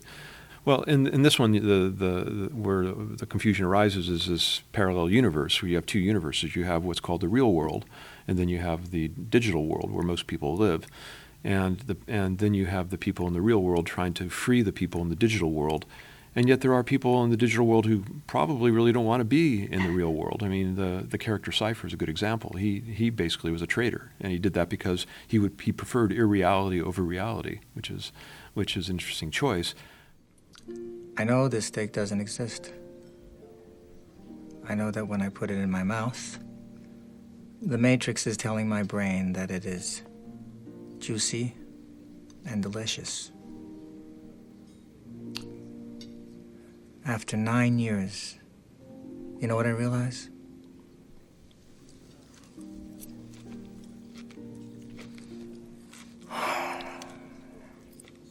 Ignorance is bliss. Then we have a deal. I don't want to remember nothing. Nothing. You understand? And I want to be rich. You know, someone important. Like an actor. Whatever you want, Mr. Regan. But I'm not convinced that most people wouldn't prefer that as well. Whether they would prefer to live in a gilded cage versus an impoverished open space. And I think so it kind of leaves you on a knife's edge of morality there too. If you are going to free all of these people, many or maybe even most of which do not want to be free, are you actually doing them a service? Is it moral to do that? More philosophy, less science in that. Yeah. Well, The Matrix is a science fiction film that doesn't really present us with scientists at the core. Right. Are there films where you feel scientists are well represented, or ones where the depiction of scientists is just infuriating to you? Most of the time it's infuriating. One of the things that bothers me about a lot of science movies is how easily they get their experiments done. They have a ballpoint pen, a piece of gum, and a piece of lead pipe, and then by the next morning they have a cyclotron built or something like that. It just doesn't work that way. Everything takes longer than you expect, and even if you have your best estimate of how long something's going to take, it's going to take pi times longer than that at least. It's just the way things are. Everything's harder than... You don't know how hard a problem is until you solve it, and usually it's a lot harder than you thought. But in terms of having good scientific method, I don't know, something like, it's nice to see when people try reasoning through their problems. So when you have, let's say, scientists who are, let's say, stranded somewhere like The Martian with Matt Damon, for instance, that's pretty fair in the sense that he's stuck, he's marooned, he has to use science to somehow survive, and you can see him thinking his way through the problems. There are major scientific gaffes there. For instance, the porthole he makes out of duct tape and plastic, that won't hold, that won't work. Those kind of things are crazy, they just don't work. And and some things are unavoidable, like the gravity on Mars is maybe a third of that of Earth, and so things would fall differently. You don't see that sort of thing either. But on the whole, I mean, seeing someone who's in a fix and has to use his wits in a scientific way is nice to see. And do you remember as a kid watching films that were about science that helped spur on your interest in science? I wouldn't say it is as much the films, although because we had really kind of a limited amount of TV when I was growing up at our house. It was rather strict, 1 hour a week. But on the other hand, the Apollo program, to me, was very inspirational. The Neil Armstrong and Buzz Aldrin came out on the moon on my birthday, or the day before my 10th birthday, and so I kind of frame my childhood in terms of that. I think a lot of people my age do. And what is it about science that keeps you interested in it? What is it about it that makes you passionate about it? Well, it's everywhere, for one thing. It's beautiful. It's logical. It's challenging. It's the hardest thing I can do and be half decent at, I guess. So I enjoy the challenge of it. I like the idea of being able to explore and do things that no one else has done, and contribute to a repository, a body of knowledge that hopefully will last a long time. I don't have any illusions about the fact that most of what we know now will probably be superseded by something else in the future, but what we're doing now is necessary to get there. So it's a journey. I enjoy my teaching, and I really am thrilled with the colleagues I have here at the university. So it's the whole way of life. The fact that you get paid for thinking, you get paid for teaching, I would do all of those for free. The only thing I wouldn't do for free is go to committees, meetings, which my dean knows about already anyway. So, I enjoy just the whole experience. I enjoy reading about new things. When I teach, I get to learn more than the students. Like tomorrow, I'm teaching about nuclear reactors in an upper division honors class, and I get to read a little bit more about the natural nuclear reactor that happened in Gabon about 1.5-2 billion years ago. I mean, you'll learn about things that spur your interest, and you have a lot of intellectual freedom. That's nice, at least in the academic setting. But in terms of science, I'm a son of a university professor, so I kind of grew up in that kind of culture. So it's not new, but I'm only one of 7 kids and the only one who went into science this way. So it came fairly natural, but at the same time, I've taken my own path.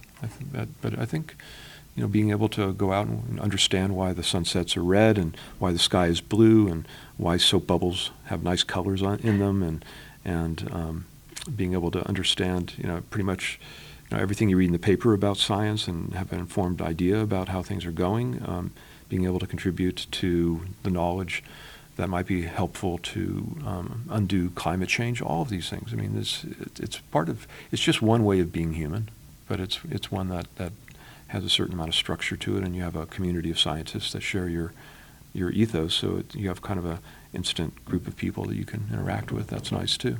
And do you have a particular field of study within physics? I've traveled around in physics a bit. I've worked got my PhD in plasma physics, the physics of high temperature ionized gases, and was working in basic plasma physics for the most part. I've moved into various other areas like planetary formation, nanotechnology, the physics of time, as you know, and also the foundations of thermodynamics, which is my main interest. What are the basic thermodynamic laws, and are there exceptions, particularly to the second law of thermodynamics, which is interesting in the sense that it undergirds the direction of time itself.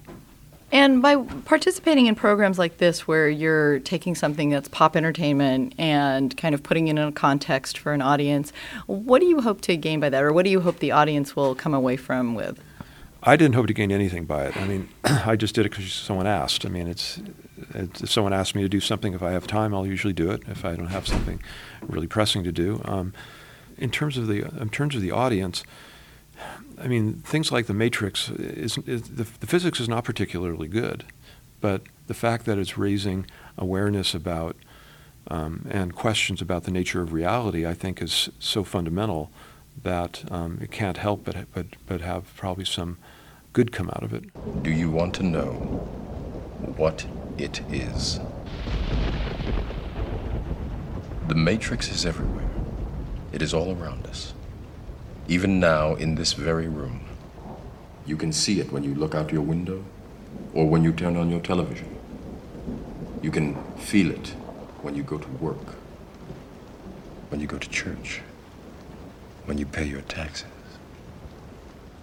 It is the world that has been pulled over your eyes to blind you from the truth. What truth? That you are a slave, Neo. Like everyone else, you were born into bondage, born into a prison that you cannot smell or taste or touch. A prison for your mind.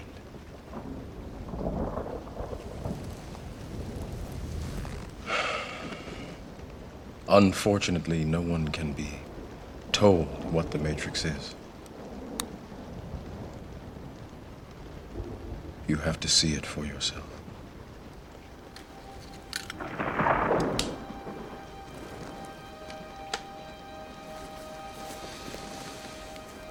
This is your last chance. After this, there is no turning back. You take the blue pill, the story ends. You wake up in your bed and believe whatever you want to believe. You take the red pill, you stay in Wonderland, and I show you how deep the rabbit hole goes.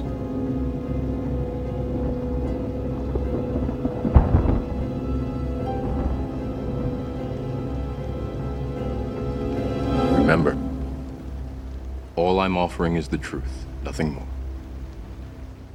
Knowing thyself, and that means knowing the world too, I think, is what it means to be human. And I think the way the world is gone now, that we can be insulated from it pretty much as we want. We can live in a cocoon where we don't have to feel the coldness of the winters or the heat of the summer because we're in an air-conditioned house. We don't have to deal with people directly. We can deal with them on Skype or by telephone. We can avoid contact with people and simply play video games all day. We are constructing our own matrix, in a sense. So to question that, I think, is important.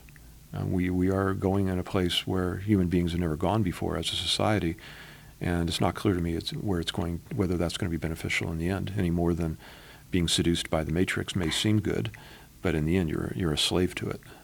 So I think it's important. So if you could choose like any film or a couple of films to share with people and say like these are films that really either get science right or that give you a window into science that you think is good, are there a couple of films you might mention? Well, I don't know right off the top of my head. I mean, I think I mentioned some of the ones I liked best, like Blade Runner and 2001, which I think are iconic.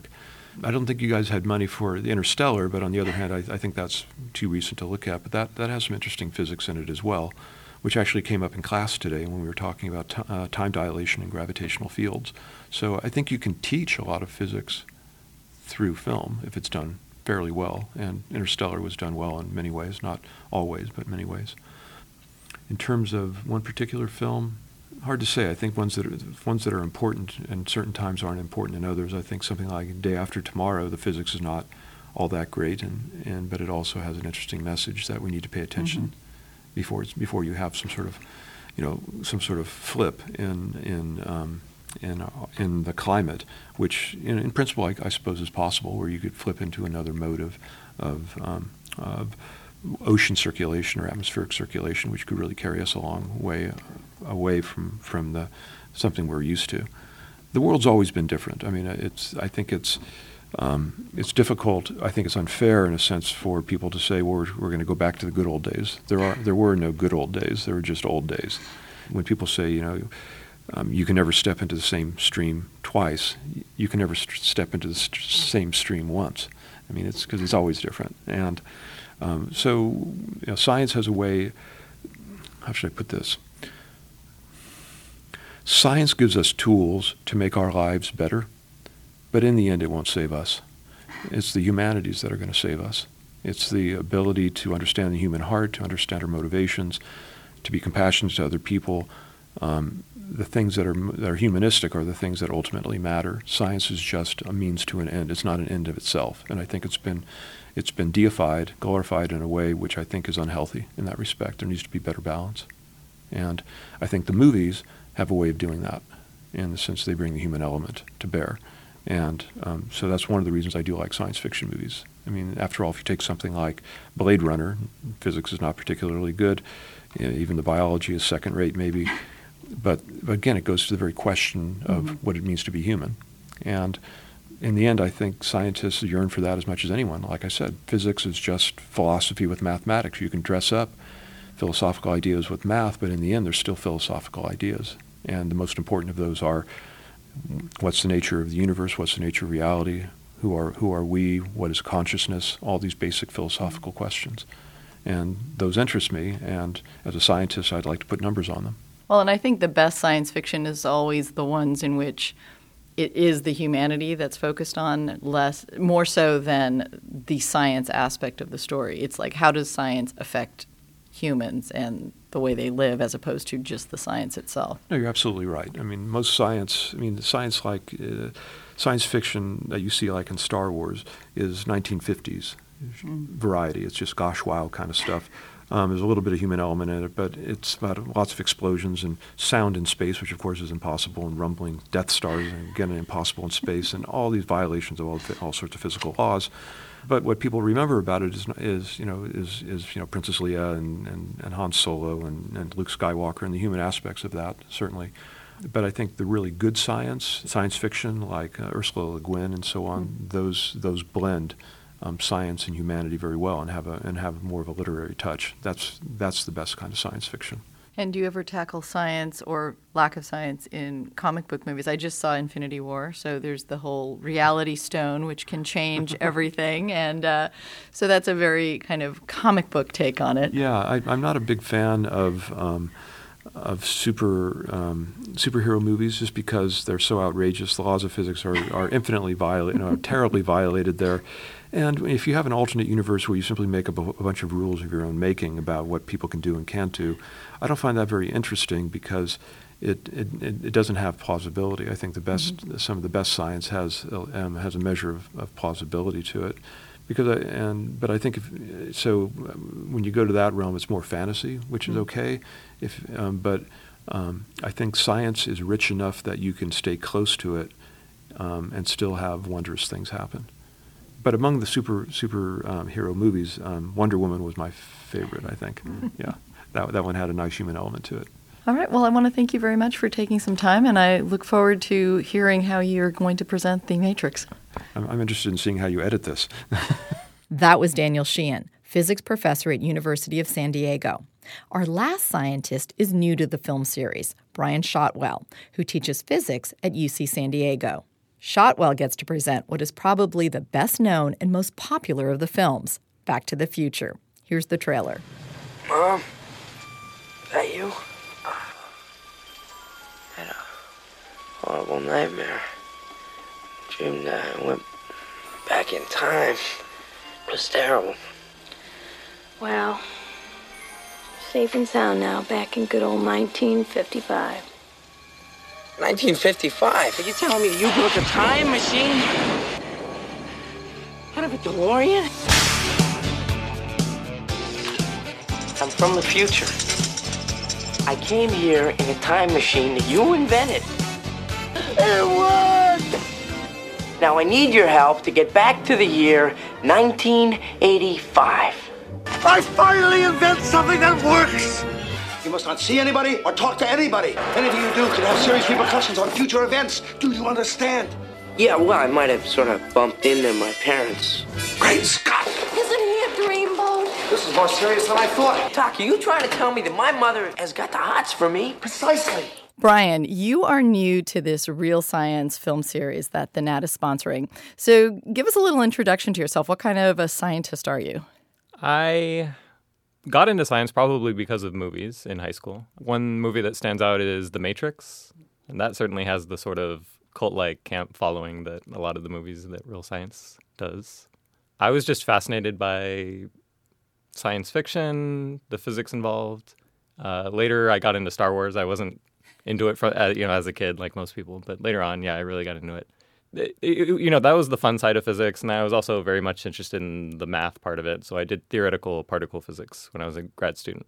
The research was a little tedious. I like teaching more, and so now I'm going back to the movies, the fun aspects of the science. So this podcast is for people who love movies, not necessarily for people who love science. So explain to people what does a physicist do? What do you study, or what is it about?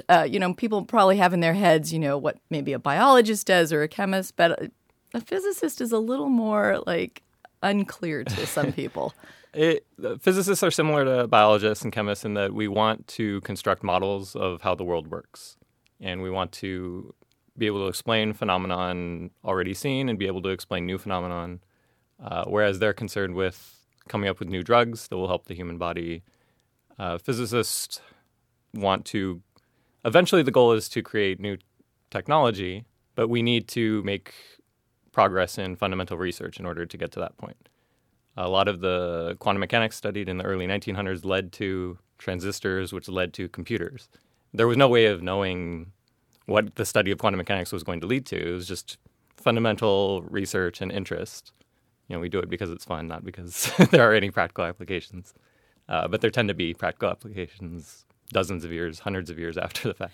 The film you have chosen is Back to the Future, which probably in the film series is the most widely known and most easily accessible of the films. And it brings up some notions of time travel, and you've got the crazy character played by Christopher Lloyd of the Doc Brown. What attracted you to picking this particular film? I was choosing a lot of movies that you had to think a lot about. It was just a lot of work. And this one was unique in that it was just a fun movie. But the more I thought about it, the more physics I realized was involved in the movie. I saw it at a very young age. I wasn't really thinking a lot of the physics in the film, but really, they got a lot of it right, or at least they have some words thrown around in the movie. It's a fun way of introducing a lot of physics topics like time travel. But, I also, one of the most memorable parts of the film is Doc Brown, Christopher Lloyd, saying 1.21 gigawatts. But I need a nuclear reaction to generate the 1.21 gigawatts of electricity. 1.21 gigawatts! 1.21 gigawatts! Great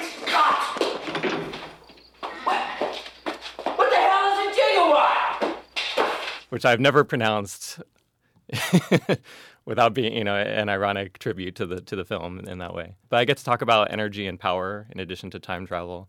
I get to talk about the Mr. Fusion at the end of the film. There are a couple of things that I would have liked to see done better in the film when it comes to physics. Some things when it comes to the clock tower scene come to mind. I don't know if you remember the car stalling when Marty McFly is supposed to get it up to 88 miles an hour to go back to the future in the climactic scene. But the car wouldn't start. And so, there was about a 10 to 15 second delay. And that would have had much worse consequences in real life. So it's the mundane part of the film that that the physics, that part kind of drive me crazy. Here you have kind of your classic mad scientist in Christopher Lloyd. What does a character like that do in terms of, does a character like that have the ability to inspire people to real science? Watching the film as a kid is very different from watching it nowadays. I see humor in that character now, whereas as a kid, it was just the stereotypical scientist character. He is a very lovable character. And so I think it does, and it doesn't make science intimidating. He's a very serious character, but at the end of the day, he has Marty McFly's interests at hand in addition to being interested in the time travel aspect of it all.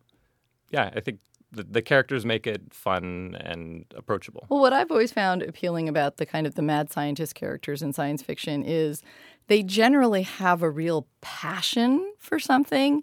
And even though the results may not necessarily be the best, I feel like there's a spark in there that can inspire people to at least think that, hey, maybe anything is possible. Oh, yeah.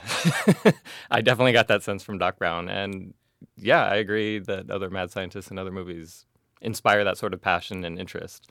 This is something to be interested about. What do you think it is about the notion of time travel that so fascinates humans? Because it's not just contemporary science fiction that deals with it, but you can go back to H.G. Wells and literature where this notion of, can we go back in time and change something? I think about it pretty often, actually. And as a kid, I did. I often wished I could go back in time and change some aspect of something that happened to me. I definitely think about that a lot more than going to the future and only to the future, right? You want to be able to modify some things in the past or relive some aspect of your life. I think that's definitely focused on in a lot of time travel films. It's interesting from a scientific viewpoint because that leads to all sorts of problems with causality, all these paradoxes that can arise. You can actually... What's interesting in physics is that you can go forward in time in some sense. One example of this is I could have a twin brother leave the Earth, come back, and have aged not as much as my twin brother who remained on the Earth. So in that sense, the world would be in the future, but it wouldn't violate any sort of causality. You can't go back in time and kill your grandfather is one of the canonical examples. But I think it's fun to imagine the possibilities in a world where you could go back in time. I think that's the widespread appeal. Are there any other time travel films that have appealed to you or that you think tackle the subject in a good way? One that I saw that did it in a pretty... It's difficult to use the word rigorous because it's not real time travel. But there's one movie called Primer. That's a confusing film. I mean, I've seen it multiple times and I still don't understand it. But I love the way that the movie, I can't even call it a movie, it's a film. It's very cerebral. It's a movie where you sit down and think about time travel. I love how the process of scientific discovery was undergone in that film, or displayed in that film. I mean, it was very much some guys working in their garage and accidentally discovered time travel. And it was done in a way that it probably would be discovered in real life. Soon enough, they want to go back in time and use stock market returns to make a lot of money. Another thing that the movie did really well is unintended consequences of time travel. One thing about Back to the Future is it plays out very nicely in that, they can go back in time and perfectly correct something that went wrong and everything goes back to normal. And that would not happen. All sorts of chaotic, unintended consequences would probably happen if you were able to modify time.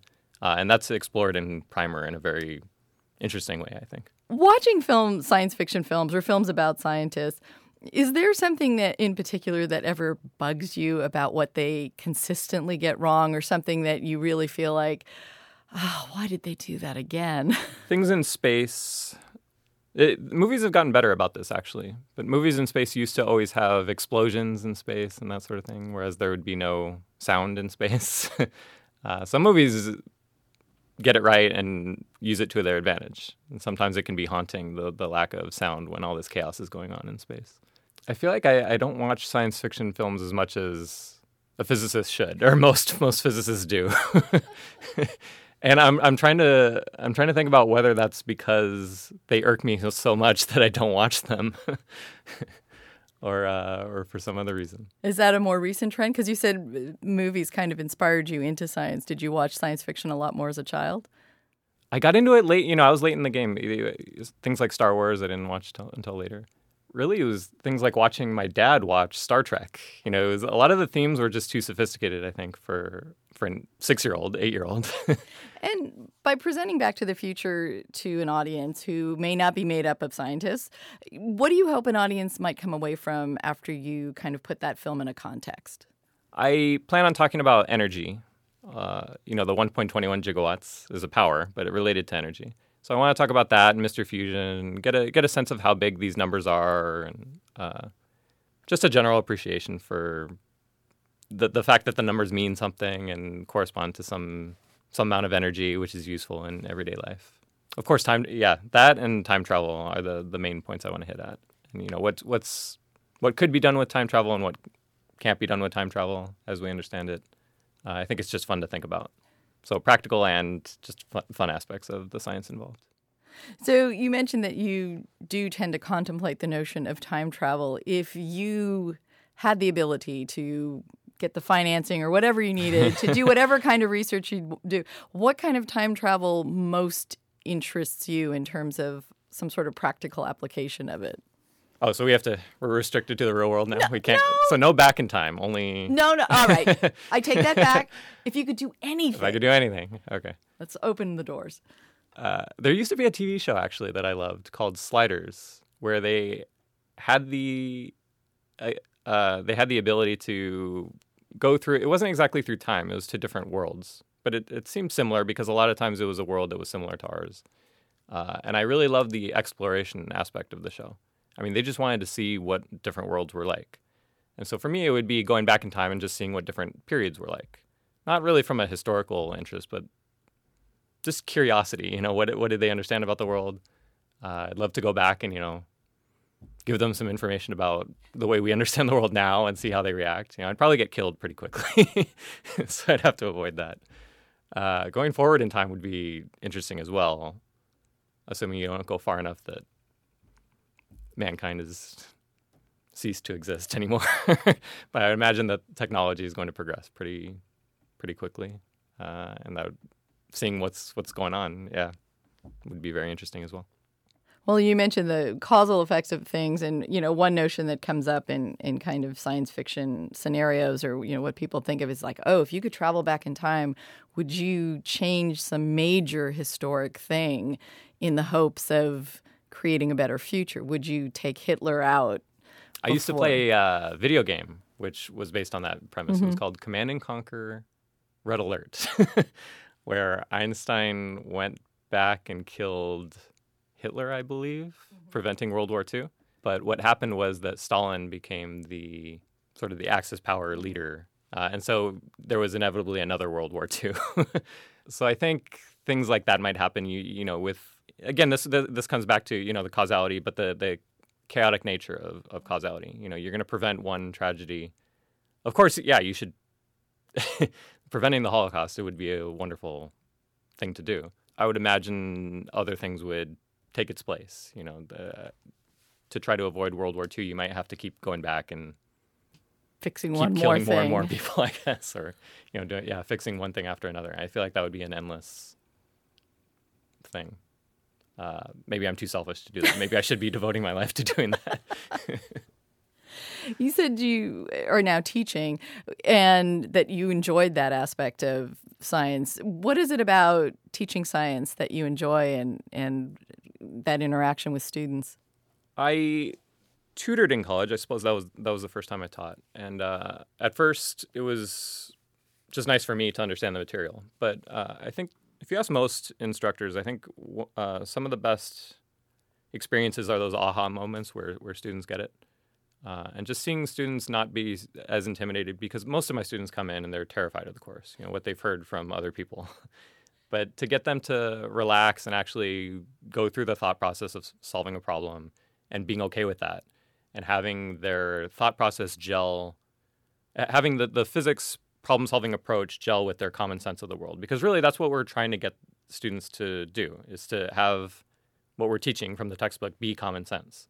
And for a lot of students, they're just totally disparate areas of their mind. So anytime you see students say, oh, this makes a lot of sense, duh, how could I have thought differently? That's always a special thing to see. And we want to have those moments with more and more. All right. Well, I look forward to what your presentation is going to be like, and we'll see you at Back to the Future. Thank you.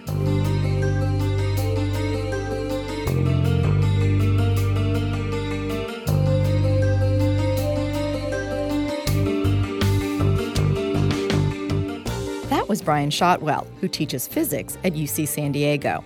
He kicks off the Real Science film series on May 4th with Back to the Future at the Digital Gym Cinema. The series then alternates between Digital Gym and the San Diego Natural History Museum every Friday in May. Thanks for listening to another episode of listener-supported KPBS Cinema Junkie podcast. Thanks to everyone who's left a review on iTunes. That's a huge help in getting the podcast in front of more people. Coming up will be a focus on LGBT cinema as Film Out San Diego celebrates its 20th anniversary, and a discussion of witches and witchcraft in film. So, till our next Film Fix, I'm Beth Accomando, your resident cinema junkie.